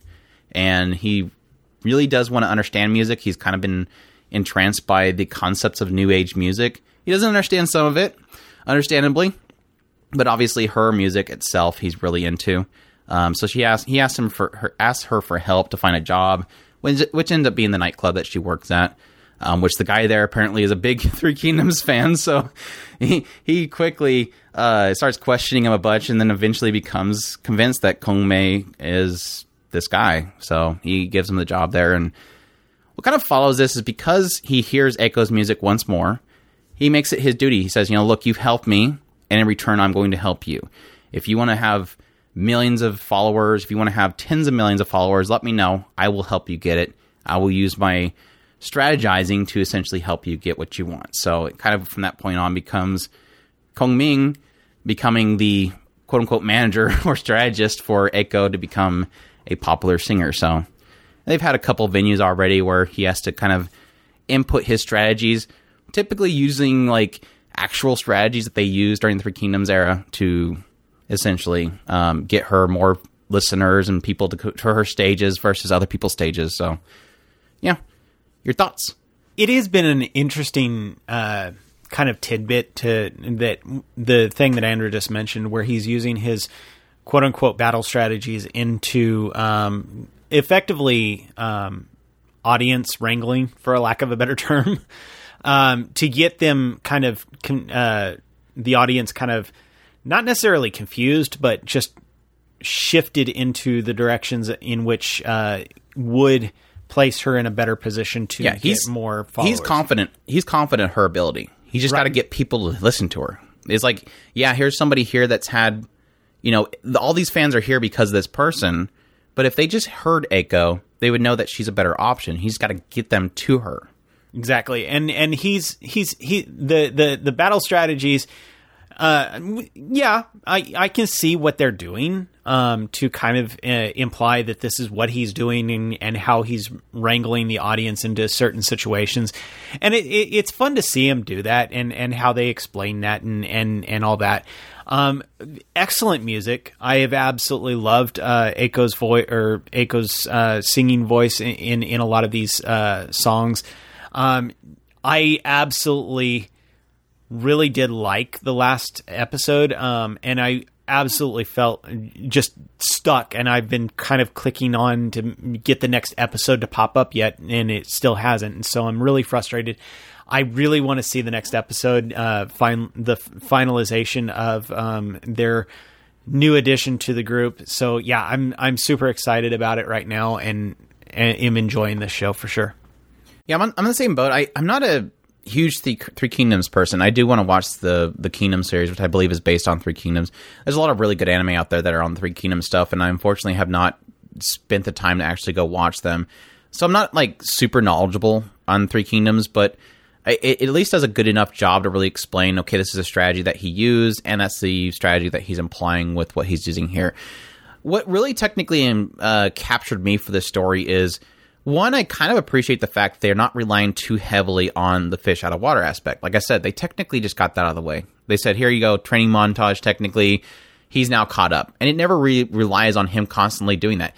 Yes, there'll be things that he does from his past time that will kind of throw people off because he's employing it here, but he's never confused by what's currently in front of him. He understands what's around him. So I do kind of appreciate they're not relying too heavily on that. I figured that would be the whole entire joke, is here's him constantly responding to things that are just awkward to him.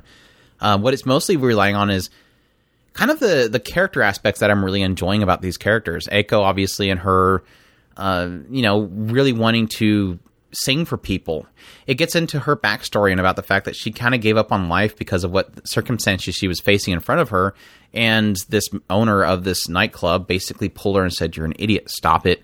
And brought her to this club where she found inspiration to live on through music. And she kind of wants to be the same for other people. And that's kind of what Kongming gravitates to. If this is what you want to do, you have done that for me. You have given me inspiration to live on, and I want to help you in any way that I can. I really do like the idea of the old-fashioned mindset being brought to the modern time. I've always really loved that idea. The philosophies of times past that people have kind of gotten, left behind. Ideas like chivalry and how you respond to people giving you gifts. At some point, when she's explaining current time stuff to him, his response isn't, "I'm going to thank you," or "I will give you something in return." It's, "I'm going to make this beneficial to you. You have given me knowledge, so I will thus use that knowledge to benefit you. Not that I'm going to pay you back, that I'm going to help you with that knowledge you have bestowed upon me." And I like that mindset of him, how he really does look at the world differently than most people around him. And again, that kind of, continues on as he does assist her in the thing that she wants to do, which is, again, become a star and help sing for people. That stuff is really fantastic. I love that they've kind of slightly hinted at the idea of this is the life that he was kind of hoping for with the generals that he followed, that this was they were always striving for a world of peace, and now he finally has it, and he kind of wishes that those that he lost could be there with him. It does every now and then kind of hit on his sorrow that he's left them behind, and having her play the music, to kind of comfort him was just a beautiful scene. But I love that aspect. Like I said, the knowledge of what he kind of left behind and how he's kind of bringing that knowledge base to the current times, how he sees things differently than most people. Rivalries, how he sees that, and technically benefiting your rivals to help them to, secure relationships and stuff like that. It's really good. I really did enjoy it. They handled the second, opponent of Eiko a lot better than the first. I really didn't like the first one. I'm assuming that she's going to be back eventually, but this whole idea of somebody becoming stupidly obsessive with you is a little bit far from me, but I did like how they handled the second one and how that kind of concluded. But so far, like I said, a lot of my enjoyment's really around, I really like Kongming and I really like Eiko. And I think their bonds, and like I said, how Kongming brings a different mix to the modern times has been what I've been enjoying the most. And yes, the music's fantastic. I love all the covers they've been doing for the OP and the EDs. The OP's super fun, really catchy. I just love the ED. I've always enjoyed it. It's like a 2006 song that I've always enjoyed.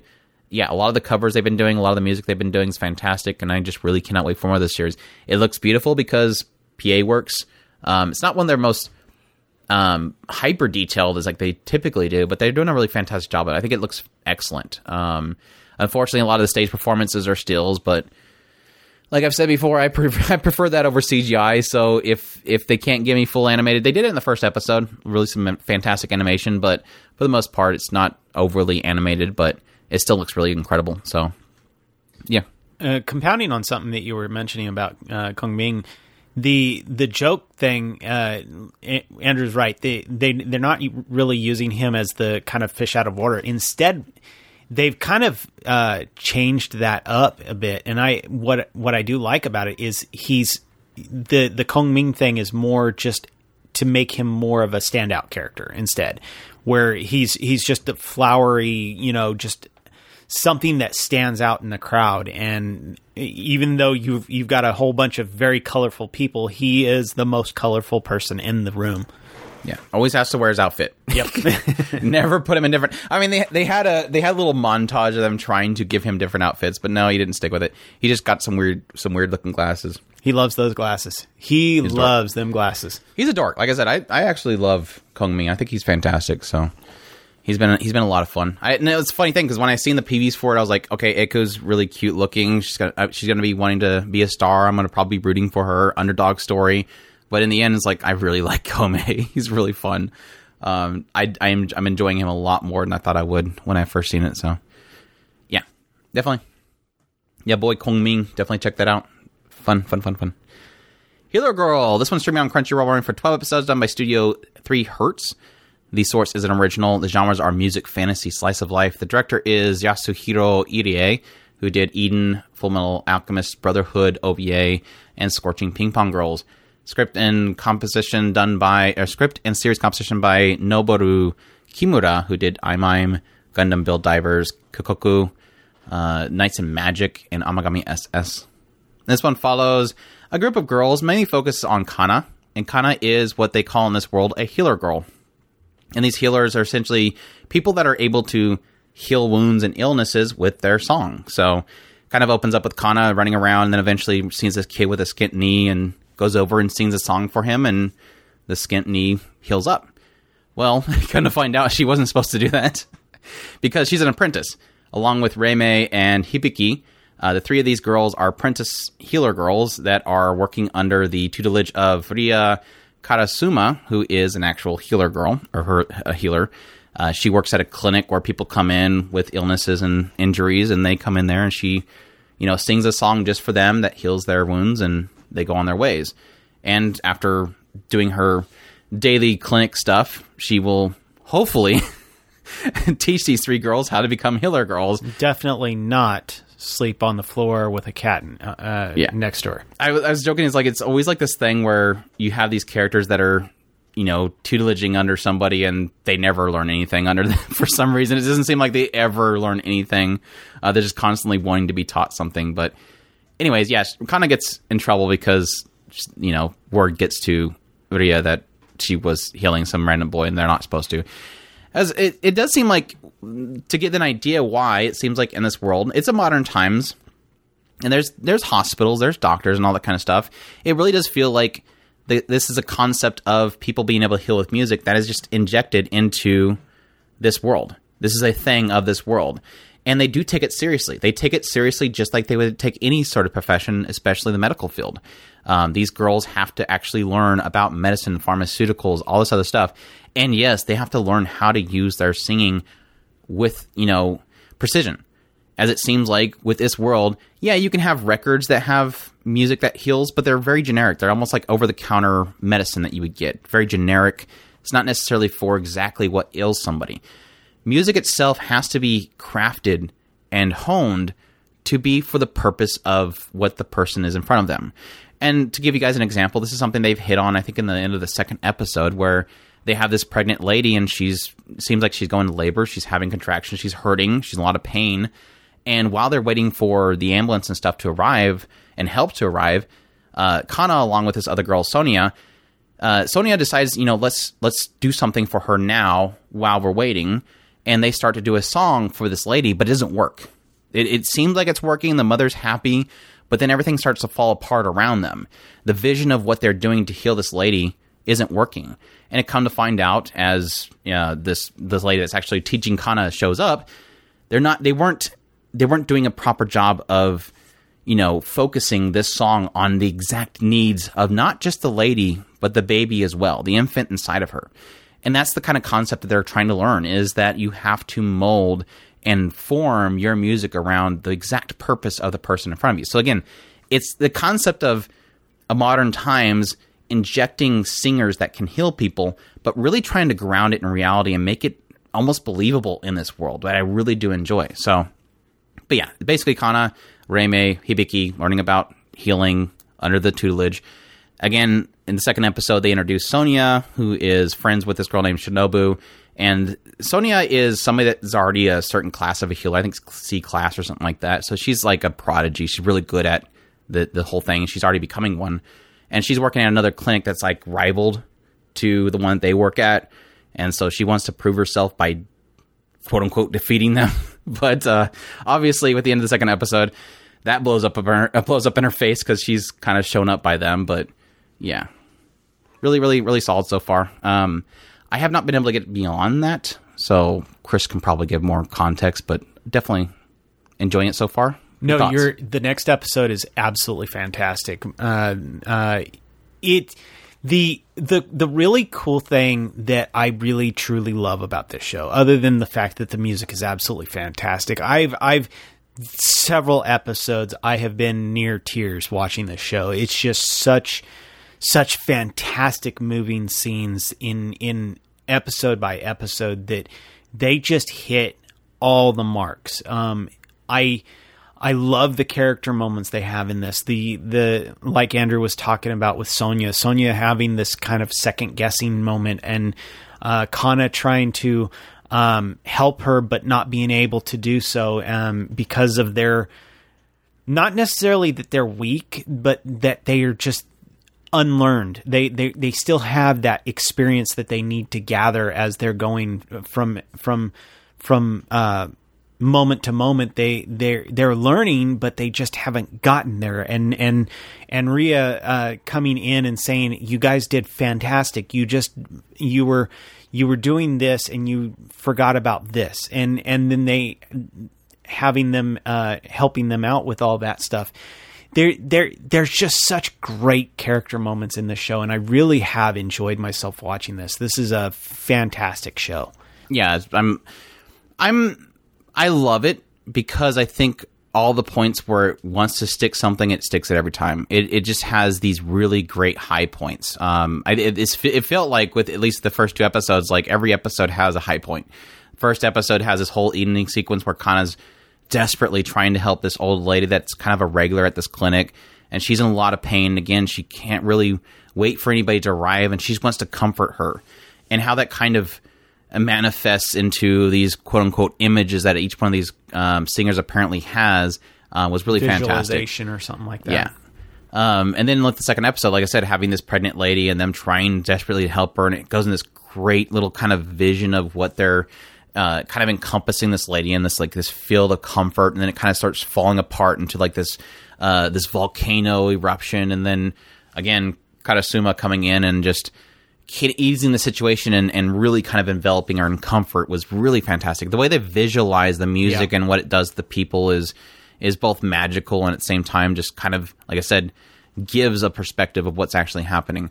And again, just music is beautiful. The music is absolutely stunning. And it kind of helps if you have a show about singers that heal people, that the music's good and they're pulling it off. All the music has been absolutely beautiful. And even the fun music, they have like these little goofy segments where it almost turns into a musical where the characters are just kind of practicing singing while they're singing about what they're doing. It's always a lot of fun. Like they had this whole moment where Kana and Reimei and Hibiki are kind of just standing around talking, and then suddenly out of nowhere, Reimei just starts going off on the singing and singing about how much she loves Karasuma. And it just goes into like this weird punk rock kind of thing. And then, like I said, later on, having them kind of cleaning the building while they're singing, and they're basically talking about what they're doing, which is Kana is really talking about how she's struggling with her instruction because she's really good at all this stuff, but she sucks at, I think it was pharmaceuticals. They actually got to a point where they were getting more and more depressed about something that was happening, and their singing became more and more depressed, and it was so funny to hear them doing that. Yeah. I think it's really fantastic. I think they're doing a really good job at that kind of stuff. But I think the only thing that was a struggle for me in those first two episodes was really kind of around it has some really bad lulling points, like where it just doesn't feel like much is happening. It does a good job overall of really, like I said, grounding this into a reality of a world where I can honestly see this being a reality. Like I can see I can see singers that heal people to be a real thing in the world because of how well they're grounding it in reality. Like I said, they technically still have hospitals. They still exist. There's still a necessity for that.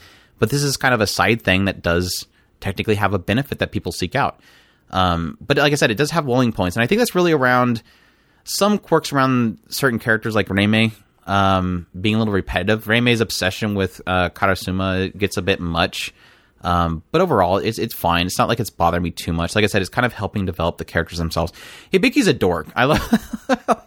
They were planning on staying the night over there, and she talks about how, like, in the corner of this room, there's a face in the ceiling, and everybody kind of freaks out about it and says, "Never mind, don't want to stay here." And then literally, it cuts, like, the later that episode, they have this moment where Hibiki goes to bed, and she looks up in that corner and sees the face, and then starts crying to her mom. It was one of those things where somebody points out something and you think that they're doing it just to scare everybody, but no, it's legit and she's afraid of it. But so far all the characters have been great. Sonya was fantastic too. I loved her introduction. She like came to go see Kana, and Kana's like, "I don't know who this person is," and she's like, "Oh, hey, who are you?" "I'm Kana." And she's like, "Okay, well, come with us." Sonya says, "Come with us," and then they start walking, and Kana just bolts the opposite direction. She chases her down and says, "Why did you run away?" And she's like, "Because I'm not supposed to be around strangers." She's like, "That's really good advice, but don't run away." It's like so funny. It's like this whole like acknowledgement of, yeah, if a stranger tells you to come with them, you don't do it. That's literally what your parents should tell you. But then but don't listen to your parents. But it's good advice though.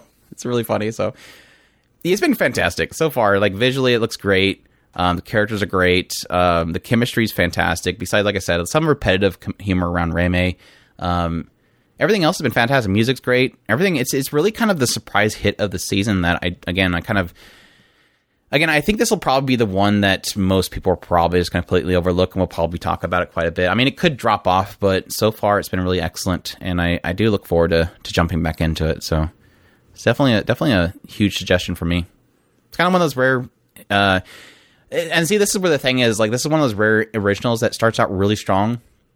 It could fall apart going forward, but it has the potential of being like a really solid original that I think people should check out. I think this one is, as it stands right now, it feels like it's doing a calm episode, then an intense episode, then calm episode, intense episode, and calm episode. Because the last episode was sweet, but it didn't do anything that fantastic. Whereas the third episode, freaking insane. I don't know. The second episode broke me. Well, yeah. Such a strong ending.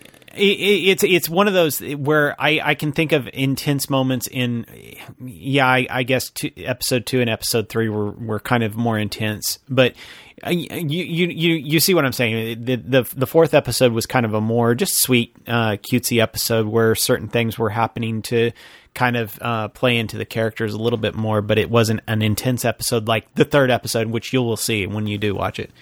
Yep. That's Halo Girl. Definitely a suggestion. Moving on, we have Tomodachi Game. This one's streaming on Crunchyroll, running for 12 episodes, done by Studio Okuruto Noboro. This one's the source is a manga. The genres are drama, mystery, psychological. Series composition by Kenta Ihara, who did Minako-chan, Tsukimichi Moonlit Fantasy, and Saga Tanya the Evil. This one follows Yuichi Katagiri, and Yuichi Katagiri is kind of a boy who's kind of scraping by. It does seem like he has money problems, but even still, at the very beginning, it shows us having him kind of trying really hard to earn a lot of money because his classroom is going to be having this big field trip, and so everybody has to pay their part for the big pool of money that will kind of get everybody on their vacation. Seems like everybody else is kind of doing well. Makoto seems to be like a guy that has plenty of money. Everybody else seems to have gotten the money together that they need for it. It kind of zones in on Yuichi's friends, which we have Shiho Saragiri, who kind of seems like she is the class rep, and then you have like the assistant class rep, whatever you want to call it, Makoto. He's like, again, like more of a rich kid. Then you have Tenji and Yutori, who are also in this kind of group of friends. At some point, it seems like that money goes missing. Somebody stole the entire classroom's money, so you have Shiho and Makoto are kind of up in front of the class apologizing for losing it. They're going to try to figure out, what happened to it. They're obviously trying to figure out if somebody has stolen it. Obviously, people start throwing blame around, including to Yuichi, who was the one that is hard on money, obviously. The following day, you find out that Shiho and Makoto don't show up to school, so everybody obviously start to wonder if they just stole the money and ran off with it. But that evening, Yuichi ends up receiving a letter from Shiho saying to come to the school front gates at a certain time, and he arrives there, and everybody's like, okay, we're here, Yuichi, what do you need? Well, he's like, well, no, I just got a letter from Shiho. Well, apparently they all had gotten letters from each other saying to come meet at this gate, and then they get attacked by somebody who kidnaps them and takes them all to this kind of abandoned building or this abandoned school place, whatever. This kind of like death game kind of thing where they get locked up somewhere and they have to play a game. So, but this isn't a death game per se. This is a debt game. I don't know. Eventually they could die, but some people do claim that debt is the same as death. If you get enough debt, you're pretty much dead. But yeah, it kind of is laid out to them by this Manaba-kun, who's kind of like Chucky mixed with Bob the Builder, this creepy looking doll guy that apparently is from some television show. He comes out and explains the whole situation to them, that there is one of the friends, these kids who were all like apparently super friends. One of these friends has a large amount of debt. So in order to work off this debt, they can all play this game together where they will all have a portion of that debt. And as they play the game, part of that debt will be kind of chipped away until eventually to the end, they can not have that debt anymore. And it seems like quickly they start to try to figure out who is the person that has this debt that won't tell anybody else. They're kind of thinking, well, whoever stole that money could have been that friend to pay off that debt. But it does seem like they try to sidetrack it and say, look, we shouldn't be trying to figure that out. Let's just play this game, get rid of this debt, and move on. Because we're friends, right? So they start playing games that will essentially pin them all against each other, because it's kind of instilled upon them very quickly. Just so you know, nobody that plays the Tomodachi game wins if they don't trust their friends. So it becomes a game of who's really a friend and do they really trust each other and whatnot. The first game they play is kind of like a Kokuri-san, where they all have to put their finger on this coin and it goes to yes or no. And if one of them, obviously decides to go one direction or the other, it can kind of shift where the coin goes, because this Kokuri thing knows what everybody's thinking. And then later on, they play this game, which I've never heard before, which is almost like it's like a board game where you're trying to go across this, all these pieces to the end part. But at the same time, every round, everybody has to go into this little room where they write down something that is a rumor about one of the other friends. And if it ends up being true, they have to go forward one space. And whoever gets to the end first gets all the debt from everybody else. So, and they try to do this thing where they try to kind of nobody write anything down. That way they move one piece at a time all together. But then it ends up accruing a ton of debt on them, because each space can be another amount of debt. So yeah, and then they start really kind of, everything kind of hits the fan at that point, in my opinion. So the first game kind of really felt like it was Yuichi thinking that somebody's trying to work against them. Like one of them is not a friend that's trying to ruin everybody else. But the second one really does seem like everybody's starting to air out their issues with each other through the whole truth system of writing down rumors and stuff. So, thoughts? You actually watched it? I thought I was going to go, thoughts? No, I didn't watch it. I am absolutely. Let me put this out. I don't like Bob the Builder. I don't like Chucky or Bob the Builder. No, it's one of those weird things where I am absolutely enthralled by the psychological game that they're playing here. I absolutely love the kind of delving into the mindsets of these characters as they deal with this effectively undermining each other, which is not is making them feel like each one of them are against each other. And I wonder if the end goal of this entire game is to actually ultimately, like Andrew is saying, you cannot win this game if you don't trust each other or something like that. And I think that that's a fascinating concept of, if you really stop and think about it, all of these games are in some way, shape, or form both undermining the trust of each other, and at the same time, ultimately, they can bring them together in a different way, airing out their grievances. But at the end of the game, I mean, if you still like each other, you will actually be stronger friends after all of this is done. So it's this kind of weird mix of both. Yes, at the same time, it's a bad thing, and at the same time, it's actually technically a good thing. So it's a fascinating dig into the psychological mindset of this. On the downside, I'm not sure I much care about a lot of these characters. It is a big problem. Yeah, it's these characters delving into their mindsets is cool, but at the same time, I don't like any of them as it stands right now. So I'm of two minds of this show. I really am definitely going to continue this show unless they start getting really crazy dark. But as it stands right now, I like the delving into the psychological thinking of a lot of these characters. Yeah, I kind of figure it's going to end one of two ways. Either it's Yuichi makes them all believe that he's like the best friend of theirs and their greatest ally, and then he just betrays them all and takes all the money. Yeah. Or it's going to end with pretty much everybody having, shown all their grievances so well that their friendship is like rock solid. Yeah. Like it's like I mentioned before, the second one where this crap hits the fan, the second game, it really kind of made me believe like the only way I can see this ever ending well, because again, they point out you will not win this unless you trust your friends. It comes out to be one of those things where they air each other's grievances so well that they are comfortable with each other because they never got that out. And they finally got it out and they realized, hey, now that that's out there, let's move on kind of thing. Like the idea that if you have a really bad fight with a friend, sometimes you can come out being stronger than ever. Like you've hashed it out and you've done that, and you're able to move on. You know what they're thinking. It's no longer a question anymore. And I think I can see it doing that, but I probably lean more for the first one. It's just going to make him, betrays everybody. It hints very early on that Yuichi has two mindsets. He has, now again, this I'm assumption it hasn't really said specifically, he's had a father who was all about money and a mother who was all about friends. And every time something happens, he thinks about two of those different sides of the coin. The father saying, the most important thing is money.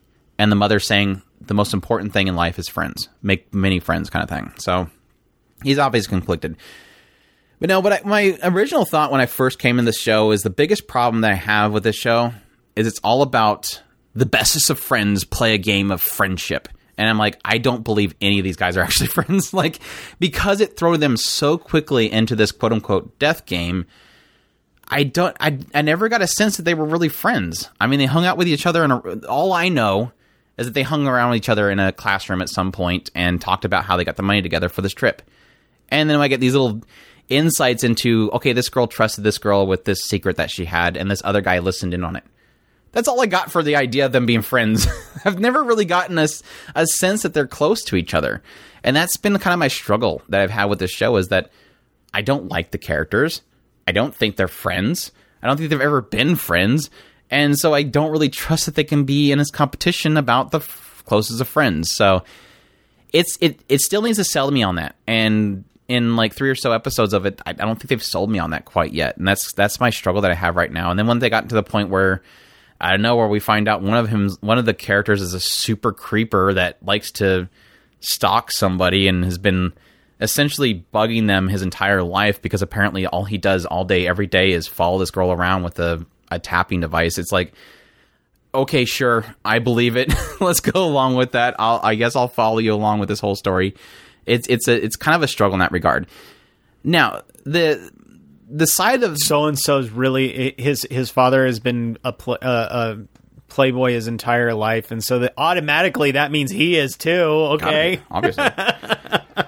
It's a struggle in that regard. I think the only thing that's really going to save it, and I think often cases with these kind of, again, death game type of things, it's always been the idea that what ends up being the draw in the end, because yeah, you technically can't get enough time to really get characters. And usually with these stories, they have to throw you right into the death game because that's the hook. If you had, 15 chapters of developing the characters before the death game begins, nobody would ever start to read the story for the death game. Is it a slice of life, or is it a death game? Yeah, exactly. Don't worry. Eventually, it's about Tomodachi game. The Tomodachi game ends up being just them slice of life. Oh, yeah, by the way, they finally get into this whole game 15 chapters in. But no, what ends up coming from these stories are typically the strategy. Like, what ends up being interesting is around when the characters really start strategizing how they're going to win a game or not win a game. And I think with the Kokiri game, it was kind of showing me a lot of signs of that. And it was through Yuichi really kind of trying to map out what exactly was happening. And you can start theorizing what characters are doing. They can't show what their debt is because if they show it, it'll double. But they can say what their debt is.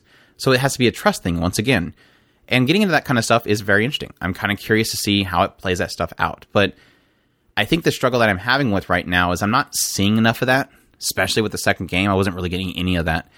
Yes, but it's Tenji and he sucks at it. Yeah, I wasn't getting it. Yeah, it's just creepy and if anything. I wasn't getting a feel of stuff I would enjoy. So all I was getting, especially with that second game, is just that these people just need to all kill each other. Like, turn this into an actual death game, turn it into Battle Royale, and just give them knives or something. I don't really care. Then I can stop watching it. Yeah, and then we can move on. It's a struggle for me in that regard. I haven't got enough of the strategizing, and when I have gotten the strategizing, it doesn't feel like it's doing enough.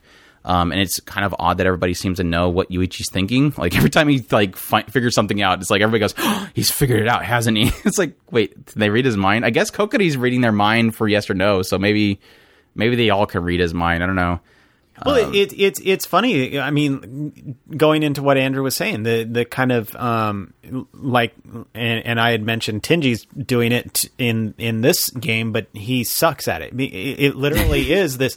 The first game, it was literally Yuichi trying to kind of effectively manipulate the game to the best of his ability, and then now Tenji is doing it, but he sucks at it. And then you have the two girls that are watching from the monitor room, and oh yeah, well, is Tenji really the one that's running this game, or is it so and so else? And it's like, I do like that, but at the same time, like I said, it's one of those things is it enough and that's one of the things that I kind of want to see the next part of the game if we can ever get out of this stupid bad-mouthing game, then we'll actually, it'll be interesting to see what the flavor of the next game is and see, then I can then we may be able to kind of see, okay, is this, what direction are they going? I just hate that we'll have to be 10 episodes in when we finally finish up the bad-mouthing game. I'm already feeling like a big twist is going to be that Yutori is going to be like the big bad guy. Like, honestly, if you watch the OP, they have a lot of fun with doing a kind of perspective of people's faces changing to the masks, to what's behind the mask, and everybody has kind of a devious side. The only one they don't do that in the OP with is Yutori. She's the bullied girl. She's everybody's being mean to me. Everybody's betrayed me. She's like the super submissive girl. She's going to totally be the big bad guy. I was kind of surprised when they revealed what happened with Tenji. I was like, I was kind of assuming it was Yutori, but eventually we're going to get Yutori's big reveal. So I don't know. We'll see. It's been good though. It's not the show's bad. I know I've been pretty mostly negative on this, but I typically do that with a lot of these psychological type of shows because they sometimes get a little bit too far into the derpy, twisted faces, and people are like super over the top, unbelievably dark or whatever, that it usually throws me off. So I hope that eventually turns around to something really interesting. But so far, it's like the Tomodachi game about people that all hate each other and they're not really friends, that all want to kill each other, it seems. So we'll see. Tomodachi game. Check that out if that's interesting to you. In the heart of Kunoichi Sabaki, or Kunoichi Sabaki no Mune no Uchi. This one's streaming on Crunchyroll. The ultimate death game. Yes, exactly. This one's streaming on Crunchyroll, being done by Studio Cloverworks. The source is a manga. The genres are comedy. And, of course, the creator behind this one is Soichiro Yamamoto, who, of course, is known for doing Teasing Master Takagi-san, as well as Even So, Ayumu Draws Closer to the End Game, which is, of course, going to be a series that will be adapted in summer. So this person's getting a lot of adaptations going on, so that's great. But yeah, this one follows Tsubaki, who is one of these ninjas that's in this clan, the Akane clan. And this is a clan of kunoichi that are kind of secluded in this one little village out in the middle of nowhere. And they're all being trained as ninjas, obviously. And they have different classes or different teams, one being Team Dog, which is Tsubaki, Asago, and Sazanka. There's other teams, which includes like sheep, rat, monkey, so on and so forth. And each one of these teams are kind of being taught. They have classes that teach them different skills and combat and all this kind of stuff. But obviously the interesting thing that we get into quickly, early off the bat, is yes, there's no boys here. There's no men in this Akane clan. And that's for a reason. It seems like it's instilled upon these kids very often that they're not allowed to go anywhere near men. There's this insinuation that nearby there's this other clan that is a bunch of males, and right off the bat in the first episode we have Sazanka, who's trying to kind of impress Tsubaki, basically her lead of their team, who she looks up to a lot. She wants to go find one of these boys and defeat them so that she can impress Tsubaki. And so she goes out there, drags Asago along with her. And when they find out that they are going to do this, that this clan is actually training out there right now, Tsubaki has to run out there and capture them and bring them back before they run into a guy, which is strictly forbidden. Well, they end up hearing the guy. The guy is out there, and as she tries to pull them back, this guy calls out to them, and they quickly run away. And ever since then, Tsubaki's kind of been... something's changing in her. She feels this weird fluttering feeling within herself because she's become kind of obsessed with the idea of meeting a man. Like, what are these men? What's about them? How are they different? All the while training and trying to do all the other stuff that she's kind of put on to do. So, your thoughts on In the Heart of Kunoichi Tsubaki? I generally love the show. It's very cute, very sweet. I do like the kind of what is love questioning that Tsubaki does a lot of, wondering what is these feelings that I'm having in the letter episode, that the actual subject of love pops up, and then she starts wondering about whether or not she's in love, and is she actually in love if she's never actually seen a guy. So there's a lot of these cute little moments all through this show, and I do love a lot of the interaction with a lot of the other quote unquote teams, monkey, sheep, and rat. They're all absolutely adorable in their own little way of their personal interactions as their own teams. The introduction of the mirror twins, or whatever, the snake twins, they were absolutely fantastic, and learning how to use teamwork to actually defeat somebody who's actually a team. So yeah, I've absolutely loved it. Love the artwork, and just whatever reason the big foreheads actually work for me, I guess. So absolutely cute. So enjoying it a lot. Yeah, I think like the thing that I'm always stuck on with this show is I just absolutely adore the character designs. I think this is some of the most phenomenal character design, and there's a lot of characters here. This is, and that's kind of the strength and the weakness of this series as a whole, is there is a lot of characters in this show. And it really did seem like with the first episode, maybe into the second episode, it really did feel like I was a little worried about this series. I did check out the manga, but I only read up to about where the first episode ends. So I just got a really brief introduction to this idea of Tsubaki just kind of being very doki over what is a man, and if she can ever see one, and what is this feelings that she's having whenever she hears the word men. If somebody says ramen, she thinks, oh, they said man, and she freaks out. It was getting in that realm where she was really kind of overly thinking it, and she couldn't get it off her mind. This obsession with, what is a man? Everybody else is always kind of joking, like, haha, yeah, men, they're stinky, smelly, they're weak in the crotch, and all this other stuff. They're dumb and all that kind of stuff. Whereas the teachers themselves are like, don't ever speak of them. Don't ever see them. You're forbidden to see them, and you should be terrified of them. They will kill you. They're strong, barbaric people. Really trying to instill fear upon these kids. They even play a game where they play a game of a tag, and they put a really bad stipulation on if they lose, just to kind of create this fear of men. So that was kind of the concept they were creating with the first episode, and a little bit into the second episode. And I was a little bit worried by it.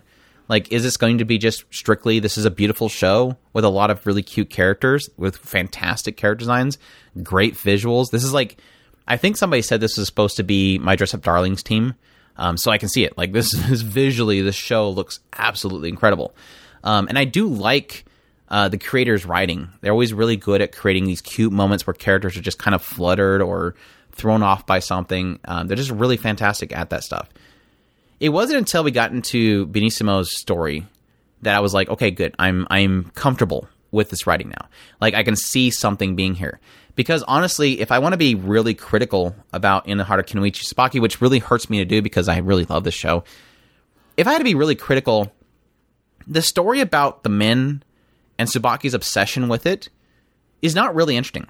It's not really a great story. Like, when it finally gets into something about why they're supposed to be afraid of the men, it's not that interesting. Now, they could do something really cool with it later on. I'm sure they will. Eventually, they might get into Tsubaki doing something with the men or something like that. Having a lover's quarrel in the middle of everything. They could possibly get into that stuff. But for right now, it's not very interesting. What's still holding me to the show right now is that I acknowledge the fact that this writer's really good at these really great little character moments. These little segments of, let's focus on one character. And I think it's good that the clan is basically separated into teams, because you can kind of focus in on teams as a whole. And they did that with Sheep. When they did Benissimo's story, it wasn't just about Benissimo. It was about Tawada and the fact that she thought that Benissimo wasn't trying hard enough, even though Benissimo has like this really great potential. She feels like she's not training enough because Benissimo's trying to give off this perspective that she's lazy and that she's just a prodigy. Like, she doesn't even have to try. She's that good. But she's always training in secret. So it was the insecurities about her team around her that kind of developed them as a team as a whole. But still having these moments where they do kind of technically dive in on one specific character. They had a whole segment on Monkey's leader, Mokurin, and how she's overworked, basically. People rely on her too much. So it really does, so far, seem like a lot of this focus around this series is going to be on fantastic visuals, great character designs, and fantastic character moments. Like, just a ninja clan and getting into each of these characters as ninjas and the shenanigans that happened. But like I said, being super critical, I can probably honestly say that, like, probably the overall story is probably not going to be that impactful. They could do something cool, but so far, the draw for me is the characters. And the characters are a lot of fun. I really enjoy being around them. Asuko is a dork, always cares about food. Sazanka is a dork. She's just obsessed with Tsubaki. Like I said, Benissimo's story was fantastic. Hard worker that doesn't want to show it. Mokurin's just an absolute sweetheart. She just wants to help everybody, even though it wears her out. So I'm enjoying it. And again, like I said, I'll acknowledge the fact that it's a lot about the characters themselves. So we'll see if it does something more interesting in the overall story as it goes on. But yeah, that's In the Heart of Kunoichi Tsubaki. Definitely check that out. Daimon. This one's streaming on Crunchyroll, run for 12 episodes, being done by Studio Encouragement Film. The source is a manga. This is Our Slice of Life. The series composition by Reiko Yoshida, who of course is known for doing Hike Story, A Silent Voice, Liz and the Bluebird, along with Naoko Yamada, as long as Violet Evergarden and Hakume Tomikuchi. So this one follows Nagomu. I always say Nagomu. Nagomu. Nago. I'm just going to say Nago from now on, because for some reason I always get the U and the O mixed up. Nago, essentially, when he was younger, decided after he was really interested in his family's sweet shop. He actually really, really loves sweets, like to like a terrible degree. Like, when they sell sweets, he basically tears up and says goodbye to them like they're a loved one or something. But at some point, he overhears his grandfather talking to his father about how, you know, Nago should probably go off and do something else. Like, he's probably not fit to, you know, take on this family business. It'd be better off if he went and did something else with his life. And after overhearing this in secret, he decides, okay, well, I'm going to do that. I'm going to go pursue my ambitions of being a musician. So he ends up going to Tokyo, getting into a band, doing a lot of performances, never really taking off. And then at some point, after 10 years has kind of passed since he left home, he gets a phone call or a letter from his mother saying that his father is in the hospital. And so he quickly drops everything, rushes back home, where come to find out his father's just fine. He was just had it was a hemorrhoids or something like that. But even still, it's kind of instilled something upon Nago that, you know, the aspect of mortality kind of hits him. Like, you know, my father's not going to always be around, so I should probably, you know, come back home, you know, take on the sweet shop and inherit it from the family. Well, his father's got different plans. He's actually this girl named Itsuka showed up at some point. Itsuka, this girl, 10 years old, when she was a little bit younger, she came there with her father, and her father just left her. Her mother's dead. Her father abandoned her there, and so they've been taking care of Itsuka. Well, his father is kind of like, well, Nagamo's father is like, yeah, this girl's going to be the successor. She's a lot more harder worker. She's very passionate about her work. She's going to be the successor. So it kind of turns this whole thing where, yeah, which one would be the successor, but more so about Itsuka, her really trying hard to fit in with this place because she doesn't want to be abandoned again. So she works really hard so that she's not a burden upon the people around her. She takes this seriously. She doesn't think, she actually looks down upon Nagamo because, again, she feels like he abandoned the place. But in actuality, like I said, he felt like he wasn't supposed to be there. But he's now coming back and he's trying really hard to take on this stuff. So, your thoughts on Daimon? I have a lot of basically feelings about this show. Feelings? Yeah, there's so many things in this show that's just there's packed. Tons. It's just all packed in here. It's like, you know, those things where you put a whole bunch of little spring things and you open it up, that just all blows up and you don't know what happened. What? The spring things that you put what? Yeah, you put them in a box and then you open up the top of the box and all the springs pop out and they fly everywhere. Anyway, I really do love this show. Let me say that first off. There's a lot of things in this show of, I basically have kind of put this as the show about healing. It's not a healing show per se. It's just a show about healing. There's a lot of things in here, that are kind of unspoken, things that are, for instance, Itsuka and her relationship with Nagamo. You get this feeling of, oh, well, she doesn't like him because he's abandoned the shop. Well, yeah, that's part of it, but there's more to it than that. She's lashing out on him as this kind of, almost a stand-in for her father, while she still is going out and hunting for her father. She has these kind of abandonment issues that she's kind of forcing on Nagamo. And there's so many different things just involved in that interaction by itself. There's the interaction between Nagamo and his ex-girlfriend, and their kind of moments in the two episodes involved with her, where he's not sure how he feels about her being moving into his town, and not necessarily that he has anything necessarily that he hates about her, because technically he was the one who left, and yet she was the one who dumped him, but didn't he dump her? And then that was a weird scene. I know. I was the same thing. I'm like, what? So she left him. So why is she upset? She's like, literally, I like Western candies. Peace out. I was like, what? What just happened? So there's so many things involved in that, and I love these character moments that they have. The last episode was an interesting one, and I kind of loved that it mixed both acceptance and at the same time illusion and all of that, all involved in one little quick storyline, and how miscommunication and all that stuff can be all wrapped up into these things. So like I said, there's a lot of kind of healing moments involved in this story, where you can kind of hash out these things that these personal relationship things that you probably haven't really thought about, but seeing things from different angles and different perspectives is really really cool in this show, and I really do like it for that. I think this show is basically the embodiment of wholesome slice of life that you're probably not going to find anywhere else this season. I mean, yeah, you'll get wholesomeness and stuff in things like Miss Sachiko or something like that, but this is literally the one that's like, if you're looking for a solid slice of life that has that that warmth in it and those wholesome moments, this is going to be the one. I don't think it's, so far for me, it's not gotten melodramatic. It hasn't even gotten high dramatic. It's been very, very subtle drama beats that kind of push these certain character moments with the characters as they go along. It's very laid back in that regard.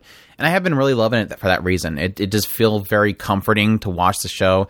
I do like the fact that, like, early on with the first episode, and this is something we came into the show expecting. Like, we read the synopsis and we're like, this is the Bunny Drop. We have a new Bunny Drop show. Let's check this show out. It's going to be about this guy fathering this daughter and taking care of her.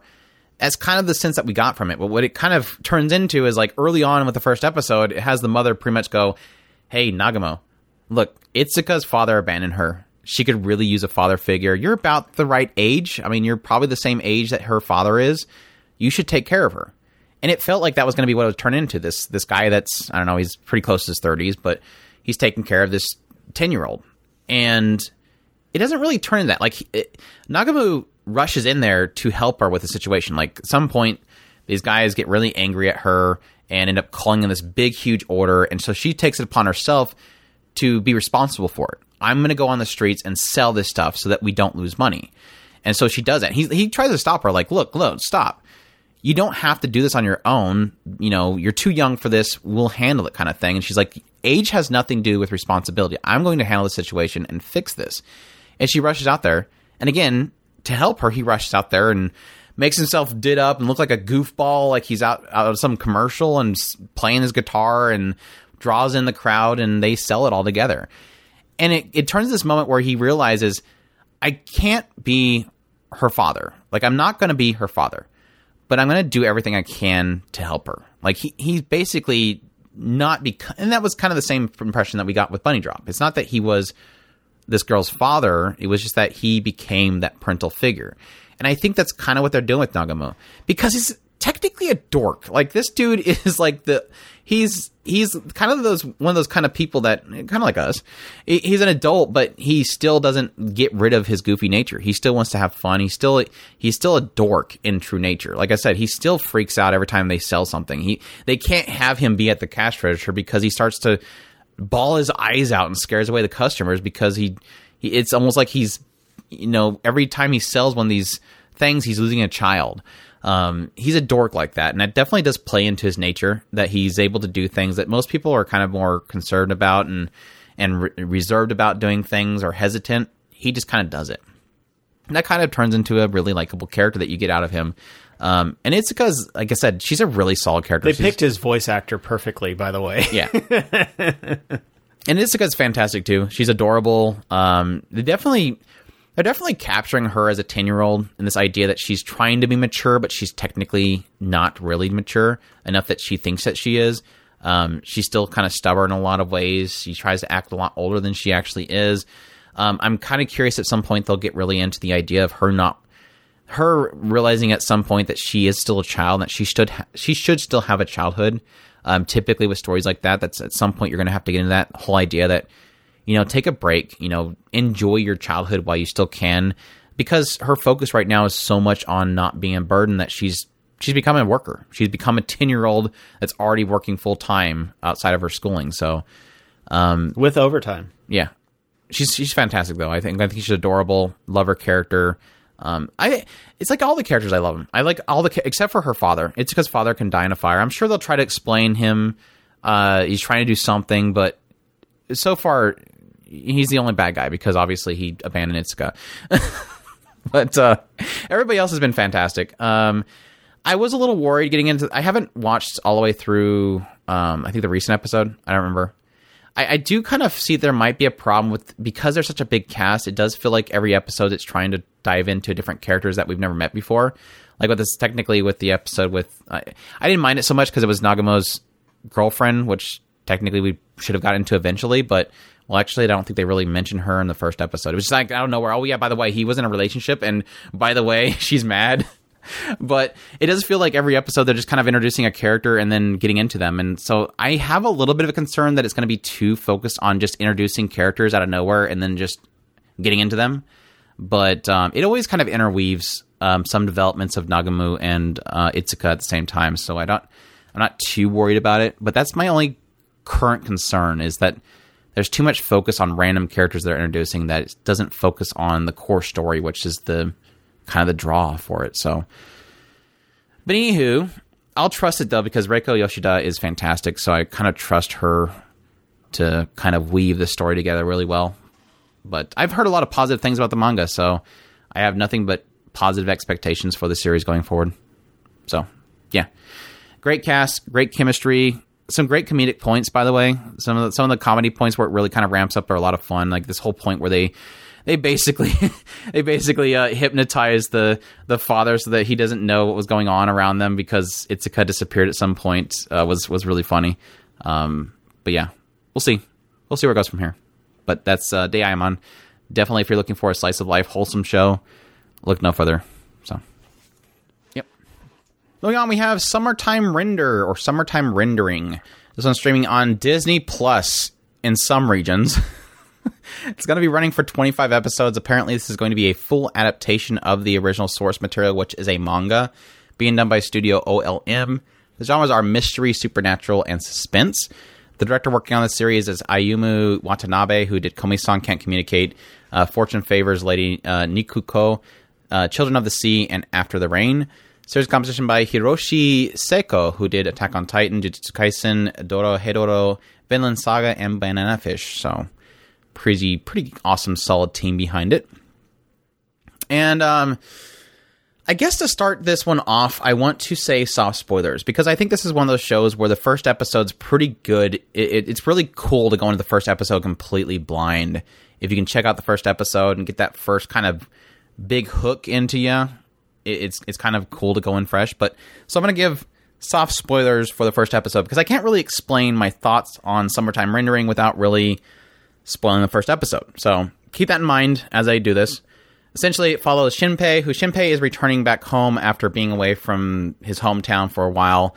He's going back home because there's a funeral being held for Ushio, who is technically is like almost like a sister, because apparently when his parents died 10 years ago, Ushio and her family brought him in and kind of took care of him. So again, kind of like a brother-sister kind of thing there. But essentially, Ushio's passed away. They're having a funeral for her. There's claims that she basically drowned trying to help this girl who was out in the ocean and kind of trapped. And she rescued the girl, but at the same time ended up drowning. So they're having a funeral for her. Shinpei goes on a boat all the way back to this island where his hometown is, comes there for the funeral, meets up with Ushio's sister Mio. The two of them go up and they go to the funeral. Come to find out, at the funeral, as he's talking to one of his friends, Shinpei discovers that something is a little bit curious about Ushio's death, because they performed an autopsy on her. And what they ended up finding was that she had strangle marks. Like, she was strangled. She did not drown. And so that brings up a big question mark of, did Ushio drown, or did somebody actually kill Ushio? Well, following this, as time goes on, they end up finding out that this one family that was at the funeral, the family of the girl that Ushio saved, they go missing. And as Mio is kind of panicking a little bit, Mio talks to Shinpei about the fact that there's these doppelgangers that they kind of heard about, that this girl that Ushio saved had seen a doppelganger. And she heard about this mystery, about this shadow that apparently is this myth about the area. And they're confronted by this guy named Nezu, who is a hunter, traveling hunter. And they start talking about this mystery about this village's history. Apparently, back during the before World War II, there was this sort of myth about these doppelgangers, these shadows, that if you see a shadow of yourself in this area, that shadow will kill you, and they will kill your entire family. Well, Mio's panicking because Ushio, apparently, before she died, she was with Ushio near the beach, and they seen Ushio's doppelganger. And so she believes that this doppelganger killed Ushio. And realizing that this girl that Ushio saved also said that she's seen somebody that looked like her up in the mountains. So it's starting to give credit to this idea that this shadow of this myth of this area actually exists. Well, kind of being a little bit afraid about this, they decide, because there's this part of this myth is that if you go to this one shrine, you can cleanse yourself of this shadow. So if you think you've seen it, you can kind of cleanse yourself and save yourself. They go to this shrine, And when they get there, they end up seeing somebody. And when they go to investigate, a doppelganger of Mio shows up and kills everybody. So it kind of gives credit to this whole idea that this mystery, this myth, this little urban legend of this area technically exists. So the twist in the first episode, like I was mentioning, the soft spoiler is that, well, Shinpei, when he gets shot and dies, he wakes up back on the boat, coming to the island. So kind of like a ReZero twist in the idea that every time Shinpei seems to die, it seems like he resets back to a checkpoint, which he's on this boat coming to the island. At first, he kind of feels like it's deja vu, but after he kind of realizes that this isn't a dream, that he is kind of replaying this whole scenario, he obviously has to figure out what the heck is going on. And obviously the biggest issue that's going to be difficult for him to figure this out is that who do you trust when everybody could possibly be a doppelganger? So, yeah. Summertime rendering. I think this is like the biggest... I love this show. Like, everything about it. Everything about this show is perfect. I love it so much. My biggest issue that I have with this show is that it's being obviously... I don't want to say it's being overlooked by everybody. It's just that it's not available to anybody. So it's going to be overlooked. I almost feel like this is going to be the... Disney Plus, I think, is going to be kind of the same scenario that we had with Amazon Prime and Amazon Strike, Anime Strike. This idea of these really fantastic shows that just get lost. Like, nobody watches them because it's too hard. Because nobody wants to go out of their way to pirate it. Like, nobody wants to go download it. Nobody wants to go to some questionable website to watch the show.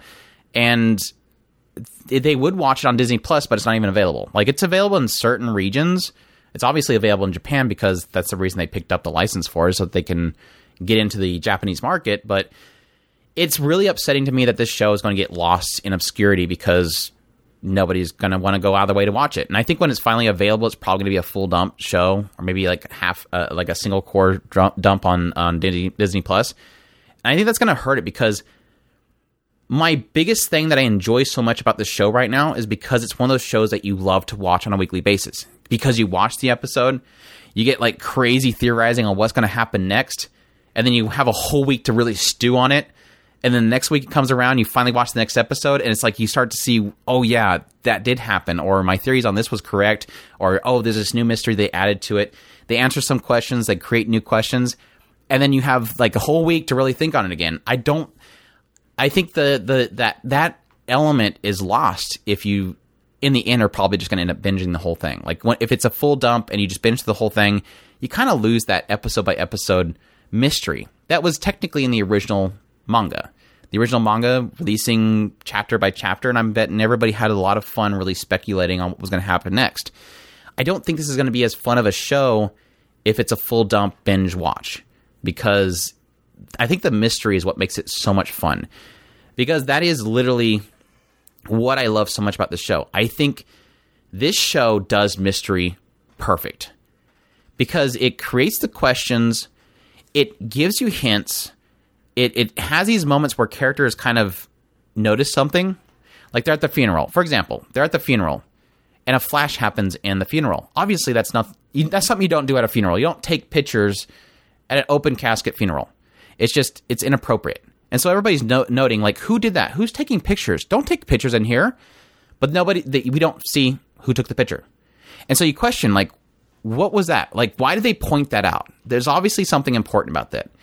Skip forward. You have another moment where somebody, like this one character, as somebody leaves the room, they click their tongue. And you're like, wait, why did this character just click their tongue? Obviously, they were upset about how people respond to this.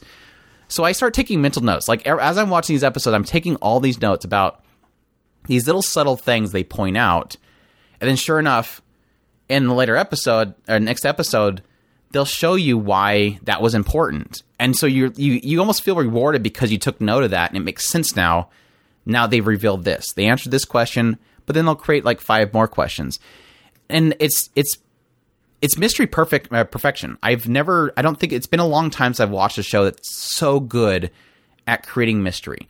And I know that, like, when this show was first airing, I think the first episode aired, obviously a lot of people were like, this is ReZero. And I'm like, ReZero is a good way of explaining the show because of the reset aspect. but it's definitely not ReZero. I think ReZero is a good way of explaining it to the new anime fans because most people know what ReZero is. So it's really easy to say, yeah, it's basically ReZero. My better example would be Higurashi When They Cry. I think this is pretty much like Higurashi When They Cry because Higurashi When They Cry has a reset aspect. It has a kind of a secluded village aspect. They have a urban legend aspect to it. A lot of that stuff's in it. Plus, yes, Higurashi has quite a bit of mystery in there as well. ReZero does as well, but ReZero is more about the world itself and the clans and the sins and all that kind of stuff they're getting into, or the witches. This one's more grounded, but with urban legend twist to it. And I'm just eating it up. I love the characters. I think Shinpei so far has been pretty solid. He's kind of a thinker. His whole thing is he likes to take a step back and really examine what he's doing and what he just did. And so I think that's going to be his unique aspect.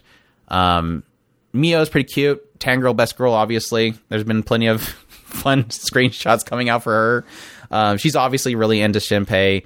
But she's obviously in this situation very terrified. It hasn't really gotten too much into many of the other side characters. A lot of it's really been Shinpei trying to get his footing on the situation and figure out what he's going to do.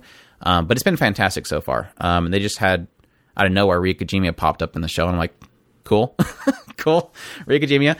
But I'm loving it so far. And they're having these points in which it sets what would you call it? Like points of absolutes. Like these are points that he has to do every time if he does reset again, that he needs to make sure he does because they're like pinnacle points of it. And I like how it's playing that out. I'm really curious how it's going to go on for 25 episodes, but like I said, it's supposed to be a full adaptation, so I have a lot of high expectations for it. I hope it doesn't drop off, but so far, every episode of this show has been a perfection. This is easily so far becoming my anime of the year, just by these first few episodes. So I hope it keeps solid. And I'm really sad that it's not available on Disney Plus really anywhere. I hope that they correct that because this is a show that I don't think people should miss. It's phenomenal. So yeah, cannot wait for more. Really great. Summertime rendering. Try to check that out if you can. I hate it because it's literally what I don't want to do. I've never been a fan of this idea of trying to encourage people to pirate or try to find other sources because I don't really like that. We've never really grandstanded. We've never been on a high horse and said that we'll never do it or anything like that. What bothers me so much about it is that it's one, like I said before, I don't think this is going to be a binging show. This is a show that's going to be so much more fun for people to watch episode by episode and talk about it. I think that if it ever does like a full release dump on Disney Plus, I'd probably like to get our Discord together and just do like watch an episode each day, like do a watch along. Because like I said, I think a lot of the fun is in discussing each episode. And from what I do, I'm too afraid to not watch this now because I just know somebody's going to spoil something. Now, granted, the manga readers haven't spoiled anything yet, so that's good.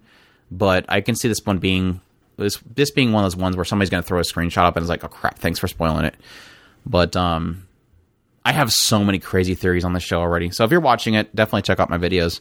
But yeah, that's Summertime Rendering. I'm going to stop. Moving on. Demon Girl Next Door. Season 2, Machikado Mazoku to Chome. This one's streaming on HIDIVE, being done by Studio JC staff. The source is a manga. Genres are comedy and slice of life. And for those that have not watched Demon Girl Next Door, shame on you. Shamiko is great. You should be watching this show. It follows Shamiko, who at some point she pretty much awakens as being a demon girl. One time she finally, I guess, matures to becoming one, and her mother reveals to her the big secret that her family is a bloodline of demons. And Daddy's over there. Huh? And Daddy's over there. Oh, they didn't reveal that until like the end of the first season. Spoilers for the end of the first season, by the way. No, I'm checking. But anyways, she revealed that she's a demon girl and that a long time ago they were at war with the magical girls. And then at some point, the magical girl at that time basically put this curse upon them, making them pretty much in permanent poverty. So every time that they get like a check or something, they lose a lot of money from it. It's like a tax that always prevents them from ever having money. So they've always been living, scraping by. And now that Shamiko is awakened as being this demon girl, she decides, I'm going to take down the magical girl and have her remove the curse so that our family can finally live normal. And so the problem that comes from that is that the magical girl is not only super powerful, but she's like super nice. So Shamiko has a lot of problems with trying to defeat this magical girl. And kind of funny because the magical girl is so nice that she decides to try to actually start to train Shamiko. So the magical girl being so nice trains Shamiko to help her get stronger to defeat her. It's absolutely bonkers like that. So yeah, and getting into the second season, we're at the very end of the first season, we really start to open up the story, which is very surprising to me. Like the first season was like super cute. Shamiko's cute, goofy, fun. Watch these two just be adorable together. A lot of great comedy. And then like this at the end of the first season, it's like, oh yeah, by the way, we actually have a story here. And it was like, whoa, wait. I didn't think this writer thought this out this much. But no, they actually had a story that they were kind of throwing in here, talking about Momo's sister and the origins of Shamiko's curse. Yes, the identity of Shamiko's dad. But then getting in the second season where, yes, we did some goofy reintroductions to the characters, but then now we're actually starting to go, okay, well, let's try to find Momo's sister. Try to find out the truth behind everything that happened many years prior to Shamiko and everything. So that's been really interesting. So your thoughts on the season so far? So far, it's doing really good. I love the kind of increasing the bonds between the main characters, especially Shamiko and Momo and like Andrew was talking about. Don't forget Mikan. Mikan as well. I absolutely she likes everything sour. Everything. She wants everything to have lemon in it. I really do love the interactions of Shamiko trying to.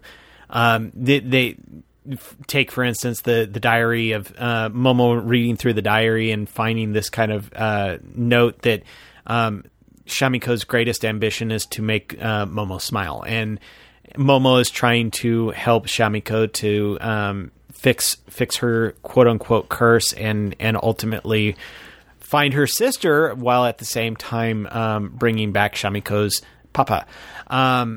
There's so many things that are going on in this show that I just truly love, that are just truly wholesome, and yet kind of from this weird perspective of the kind of demon lord / magical girl perspective of that they really don't hate each other as much as the world kind of puts them into hating each other so much. Yeah, and that kind of spills into the whole backstory of a lot of stuff, is that whole aspect of that expectation between the two of them being warring sides, but there was actually like something that kind of shifted in the perspective of a lot of people. And yes, technically Shamiko's trying to jump back into that, and technically Shamiko's sister is always trying to help her have some super diabolical plot. Like her sister always looks up to Shamiko as, yeah, you should get stronger, and then you can employ this, and then you're gonna be a great demon lord or something like that. It's always really funny. But yeah, just this show has always been about this great chemistry between the characters that is always so wholesome and just adorable, but at the same time hilarious and just like these great shenanigan moments. And it was always kind of put together, especially with the first season and additionally in the second season, with some great adaptation by JC Staff, which these great, voicing cues and sound effects and stuff in the background. They just pulled off so well. And Shamiko's Seiyu, Momo's Seiyu, they're just everything comes together to be just this perfect chemistry of everything, pulling it all together. I will say the only thing that I've been a little bit miffed by with the second season is that the pacing is just breakneck speed out of nowhere. I went back and checked the first season and I don't feel it there, but with the second season it feels like they're really they kind of chilled out a little bit, I think, like in the second episode and stuff, but overall it feels like the pacing is going a lot faster. The skits are going bam, bam, bam. They're just jumping from skit to skit very quickly. And I don't know that it's not that it's ruining it, but at the same time, it doesn't feel like the first season. It doesn't feel like it's letting the jokes really settle. I can agree. It doesn't, I don't know that I would say it's breakneck, but it definitely feels disjointed. The skits were a lot more smoother between skits in the first season, whereas in this one, it feels like we're going boom, boom. It feels like they went from like adapting a full manga to adapting a 4-comma manga. Yeah. Like it feels like it shifts the scenes so quickly. Whereas the first one, I think they interweave them a lot better to where it transitioned from scene to scene. This one, it feels like just scene change. We're doing this now. Again, it's not ruining it because it's still fantastic. Like the show is still fantastic, but it doesn't feel as solid as the first season felt. How they managed to put together. And again, I don't know if that's just they're trying to get a couple jokes out of the way so they can get back into the main story. We'll have to wait and see, but it's still really good in the end, though. Yeah, I mean the jokes are still the great jokes. It's just you notice a difference in the way it's shifting. Is the best way to explain it from my perspective. Like I said, the only thing that it ruins is when it doesn't let the joke set for a second. Like it doesn't let you react to the joke long enough. It just kind of cut scene, next scene. But yeah, some really adorable moments with Shamiko this season too. Like the whole thing where she was trying to make Momo laugh or smile, so she comes in there with a big gigantic fork, and then she gets embarrassed because she just did something really goofy. It's so good. I love it. So yeah, it's still fantastic. If you have not watched Shamiko, if you have not watched the Shamiko Next Door, please go watch it. Demon Girl Next Door. The door is just, it's absolutely priceless. It's definitely one of those shows that it doesn't get enough attention, and I still love it to death, even still. So it's good though, because like with the season coming up, we've seen a lot of people that were pretty jazzed about it coming back, and I'm like, oh yay! We have lots of people in our community that's really excited for it. I'm glad I have other people to talk about it with. Yeah. So we just skip this one. I think it's pretty common. I think most people are on the same page with this. The Rising of the Shield Hero, second season. Tate no Yusha no Nari Agari, season 2. This is streaming on Crunchyroll, running for 13 episodes. I think it's running for 13 episodes. I think that's the only information. But yeah, this one, who doesn't know what the story's about? It's basically a guy gets transported into a fantasy world along with some other warriors. They're all like warriors of different types. Like there's a spear warrior and bow warrior. And he comes in as the shield hero, which is kind of seen as by everybody as being useless. At some point, he ends up kind of being framed for doing something inappropriate to a princess. And since it's a matriarchy, he ends up getting kind of branded as a bad guy. And so he kind of accepts his fate and becomes the bad guy everybody thinks he is, and just goes on his own to do his own thing, get strong by himself, eventually enlists the help of this girl that's at this kind of slave trading place named Raftelia, and brings her in and trains her up, and she gets stronger and bonds with them. They eventually get into these waves that are attacking this world. The heroes, when they're brought to this world, have to fight off these waves of monsters a certain amount of waves before they're able to return back home. So they take on most of these waves, and eventually they get into some other things involved with the waves at the end of the first season, and then it kind of rolls into the second season where the waves stop, and this big massive turtle appears, and the whole idea behind the turtle and what the turtle is supposed to be used for and why it's not supposed to be used right now, and how Naofumi and his team can take it down, because as usual, the other warriors, other heroes of this world that were brought over are useless, as always. So yeah, your thoughts on season 2 and the CGI turtle? I've generally been fine with it. I kind of wish the turtle thing would hurry up, but other than that, I've been fine with it. And unfortunately, I haven't watched the last episode, so technically, I guess the turtle thing is over, but they kind of implied that wasn't the real turtle, so I guess the turtle thing is still going. So hurry up with the turtle. But other than that, it's been fine. It hasn't really done anything so far this season yet, so just the turtle. Yeah, I think putting aside the CGI turtle, I don't really care. I know a lot of people were upset about the CGI turtle. I was expecting it to be CGI. It honestly doesn't bother me that much. I think my problem that I've had with this season is it feels extremely rushed. It just seems like everything's kind of being glossed over, and it's one of those things where you watch it, you feel like it's being rushed. It feels like you're skipping things. It feels like context is being lost as it goes along. It feels like characters are basically teleporting around. Like, for example, they have this point where he tells Rishia, this girl that was part of the bow team, who's now with his team, he's helping her train up. Rishia, he tells her, go with the queen to the big imperial library or whatever, find as much information you can about this turtle to find a way to defeat it. And so they go off, and they have this little montage where it shows her over there, and she's at the kingdom, and she's looking at the library of the books, and then literally scene change, and she's back with them again. And this is supposed to be in a 3-day span.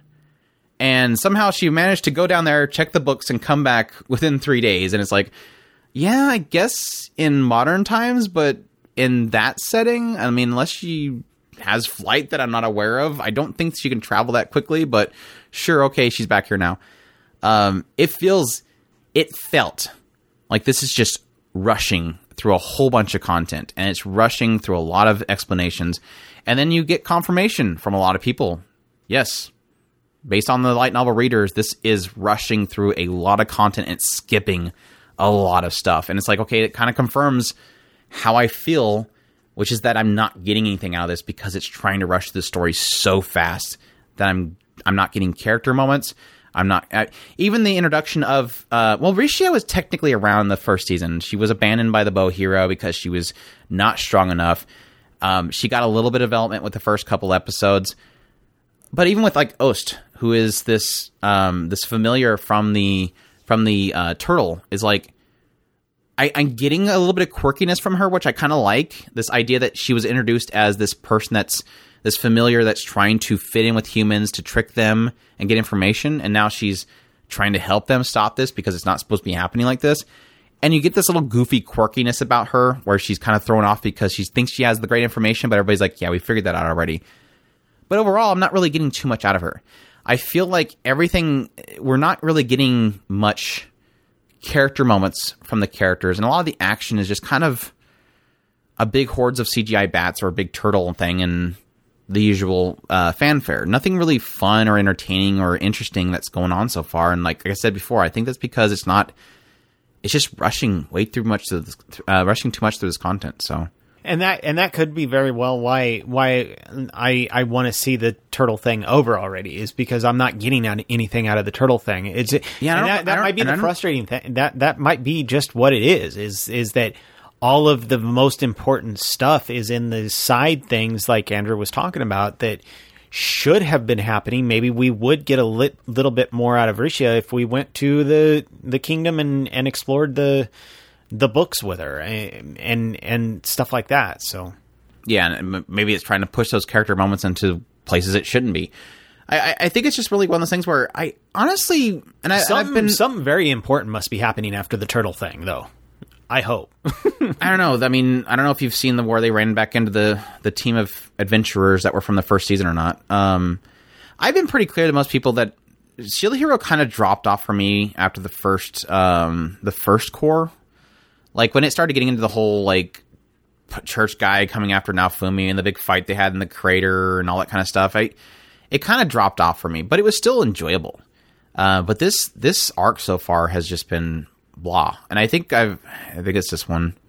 Sometimes I talk about so many shows with so many people. Like you're talking like 30, 40 shows with so many people. I think this is the one where people were saying that this was supposed to be like one of its weakest stories is the turtle thing, and that it's like they may be trying to get past that quickly so they can get into the next part. I don't even know if they're going to be able to get into something after this. Honestly, they've already kind of uncovered the mechanics of the turtle and why it's there and what could be happening. So I can kind of see where that could be interesting. How they're going to interweave the adventurers from the first season into that is a big question mark, and maybe that'll get interesting from that point on. But so far, just with the first 3 or 4 episodes, it has not been working. It is, and I do want it to work. I do want it to do some really good stuff, and I hope it does.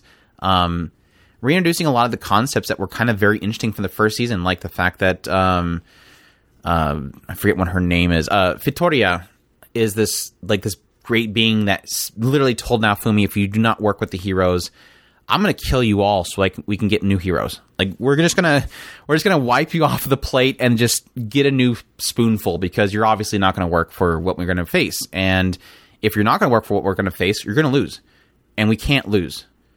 Those kind of concepts have always been interesting to me. The unreliableness of the other warriors that I'm hoping we eventually get into where we can finally start making them purposeful to the story is stuff that I'm still into. It's just, I don't know that I care. Like, I almost wish that they would skip the stupid arc.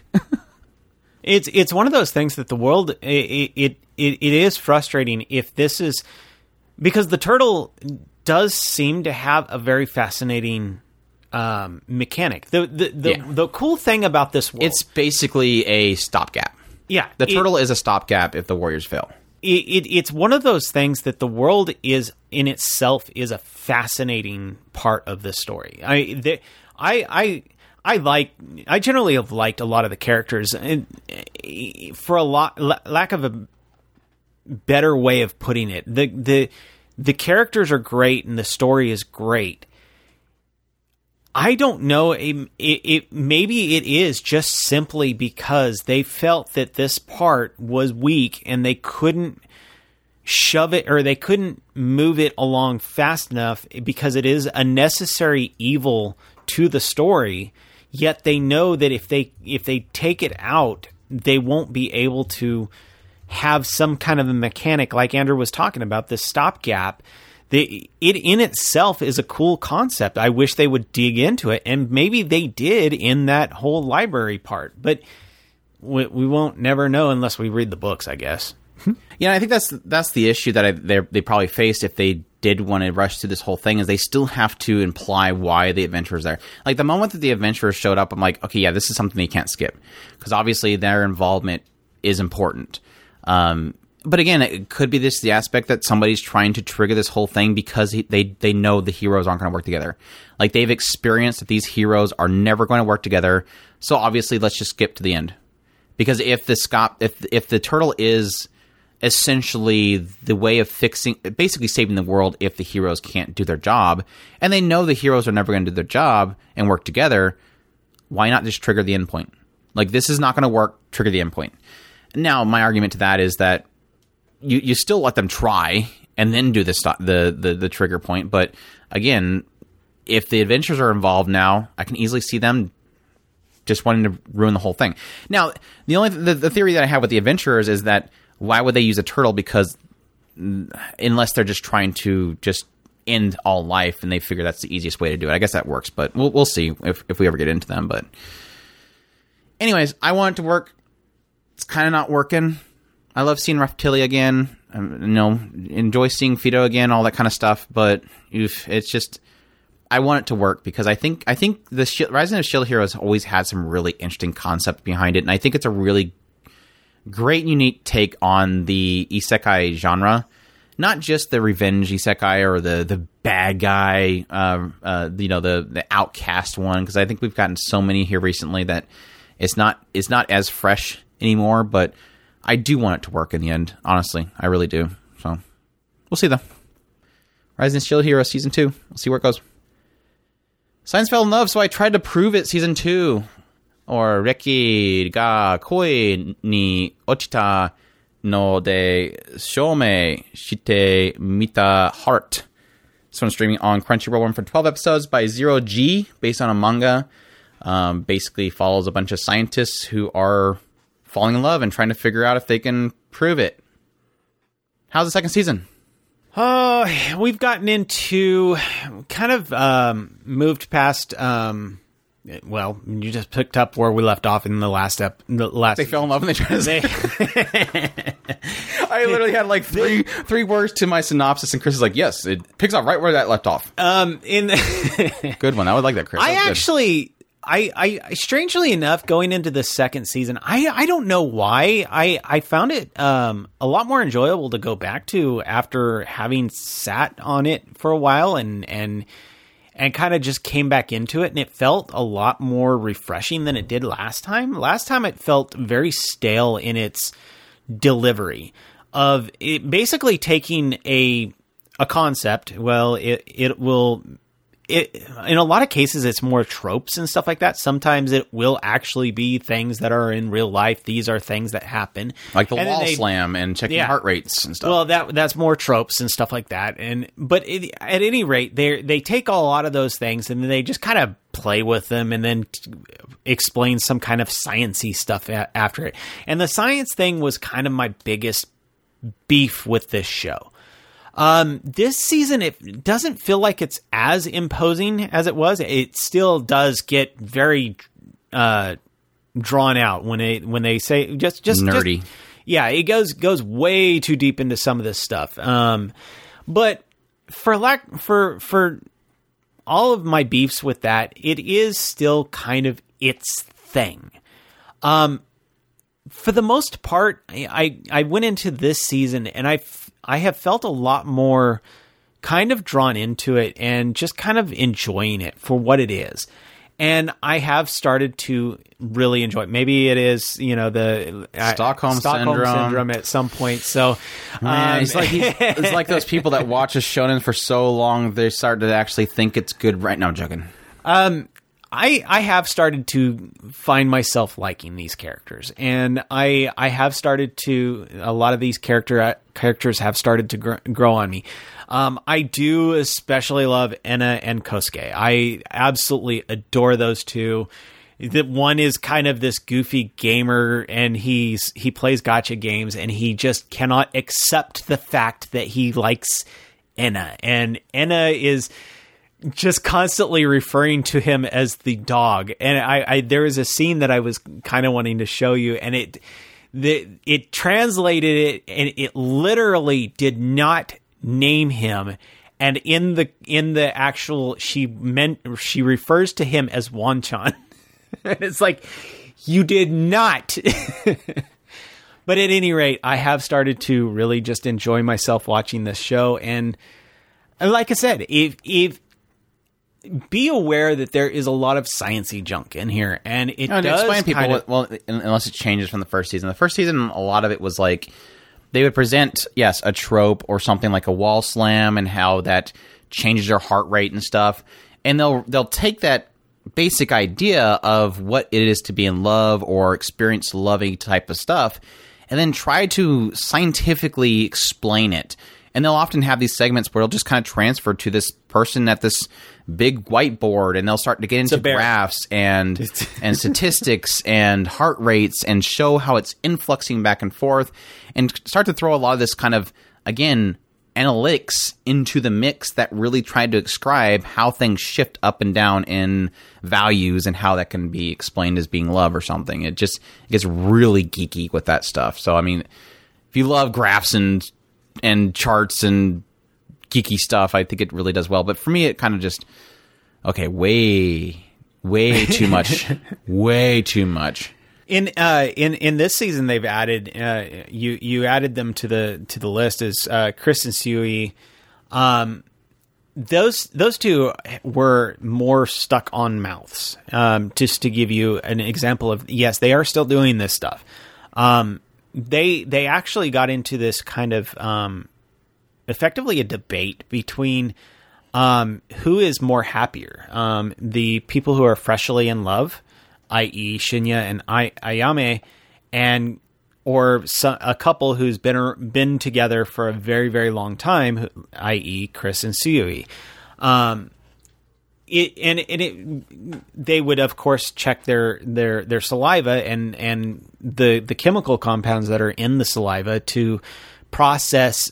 They processed it, and they would find out if it had oxytocin or whatever. And you get the idea. A whole bunch of chemicals in your saliva, and happiness chemicals versus stress hormones and all that stuff. That's the stuff that this show does. Now, like I said, name it Stockholm Syndrome if you want, but some of the jokes are actually starting to land. Maybe they are getting better at the writing at this point. They're getting a lot more solid. It just doesn't feel like the science is as imposing as it used to be. And yes, it is still there, but it's not as imposing. Cool. Science fell in love, so I tried to prove it. Season 2. Heart. Our last one we have is Kagenato, returning for Season 2. That's a couple characters. It's just a few characters. Man, this guy was a star of my live stream last night. 4 or 5 shows worth of characters. Sunahara. I was doing Twitch live stream of Clannad playthrough, and Sunahara, dude. Anyways, for those that don't know, Kagenato is essentially a crossover series. Chibi-sized characters all being thrown into one same world. And yes, those different characters from different worlds are the worlds of key properties. So you have Clannad, Air TV, Kanon, Little Busters, and even Angel Beats, spoiler.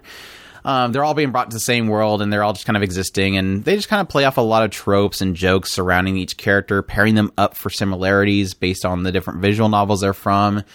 So if you're a fan of any of these key visual novels, it's definitely a fun watch. We kind of mentioned it with our review and discussion about the first season. I would keep in mind that if you have not really at least watched the anime for these particular shows or these visual novels, you might want to avoid it just because technically with the first episode, it spoils the ending to pretty much all of them. So make sure to watch Clannad, Air TV, Kanon, Little Busters, Angel Beats before you jump into the series. But it's a lot of fun. It just really feels like it was the case with the first season. And I feel like it's the same with the second season is they just love making fun of their own stuff. They love making fun of the fans. They love making fun of the ideas that people come up with after watching the series or reading the visual novels. A lot of the conversations that the fandom has around certain characters, they love poking up at that stuff. They even had finally, with the second episode of the second season, they finally had one character stand up and say, "My gosh, what is with this keep property and everybody dying?" I loved it so much. I was afraid that you were gonna know that that Kagenoto had popped up, and I'm busting up laughing the entire episode. Just the references to why are we all in this situation, and it's like, yeah, I feel you there. That is hilarious. It was too dorky. They even had Makoto was like, he even saved me, and I don't want to say it. It's so bad. It's like I said, they totally just poke fun at themselves, and it does make you wonder if it's a different writer that's roasting the hell out of them, they let them roast the heck out of them, or if they're actually writing their own roast or something. Because it's like I said, they're picking at scabs that hurt. Like, how many times I hear Mizuzu say "goal," it's like, stop. Just stop. Like, the first season was torturing me with that. Like, that's like a scene that just absolutely wrecked me. It was easily one of the scenes the first scene that I've ever watched in an anime that literally had me bawling my eyes out. And it's like, now they're making fun of it. It's like, stop it. How dare you? But it's like so funny. It's so great. Everybody's obsession with how beautiful Ricky is and how much everybody wants to sleep with him. It's just, everything about this show is still great. Even in the second season. So I hope that they keep having, I guess they have plenty of material to work with. Let's be honest. I mean, they have a ton of properties, ton of feedback, ton of fandoms. They have plenty of stuff to work with, and I just cannot wait for more of it. It's too good. I'm surprised they haven't made a joke about the eyes yet. Did they do that and I missed it? No. Oh, the eye sizes and stuff like that? I'd be curious if they ever made fun of the original character designs and stuff for some of them, just to make fun of their own art. I mean, like I said, they're willing to. Nothing else has been held back. Why wouldn't they? I'm surprised they don't want to hurt the feelings of the character artists. I mean, you never know. There may be some stuff that's off limits, but we'll have to see. But yeah, it's a lot of fun. Highly recommend it if you have not watched it already, and you do love key stuff like we do. So yeah, that's Kagenoto Season 2. High recommendation. And that's it. That's all of it. That's all we're doing for spring 2022. Hopefully we can keep up with all these shows to do our reviews at the end of the season. Just a lot of stuff to keep up on.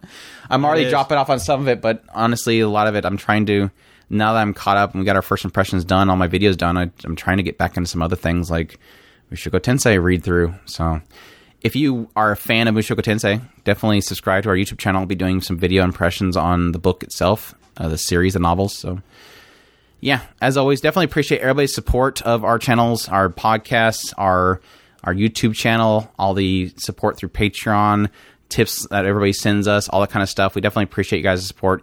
If you have not already and you do want to support us, we do have links inside of the descriptions for our podcast, as well as the YouTube channel for the video for this particular podcast episode. But yeah, hope you guys enjoyed. I think we'll be jumping right into some news. We'll get together some cool topic stuff for additional weeks for our podcast and keep things flowing as usual. So hope you guys will join us for that. We thank you all for listening. We hope you all enjoyed, and y'all take care. Os.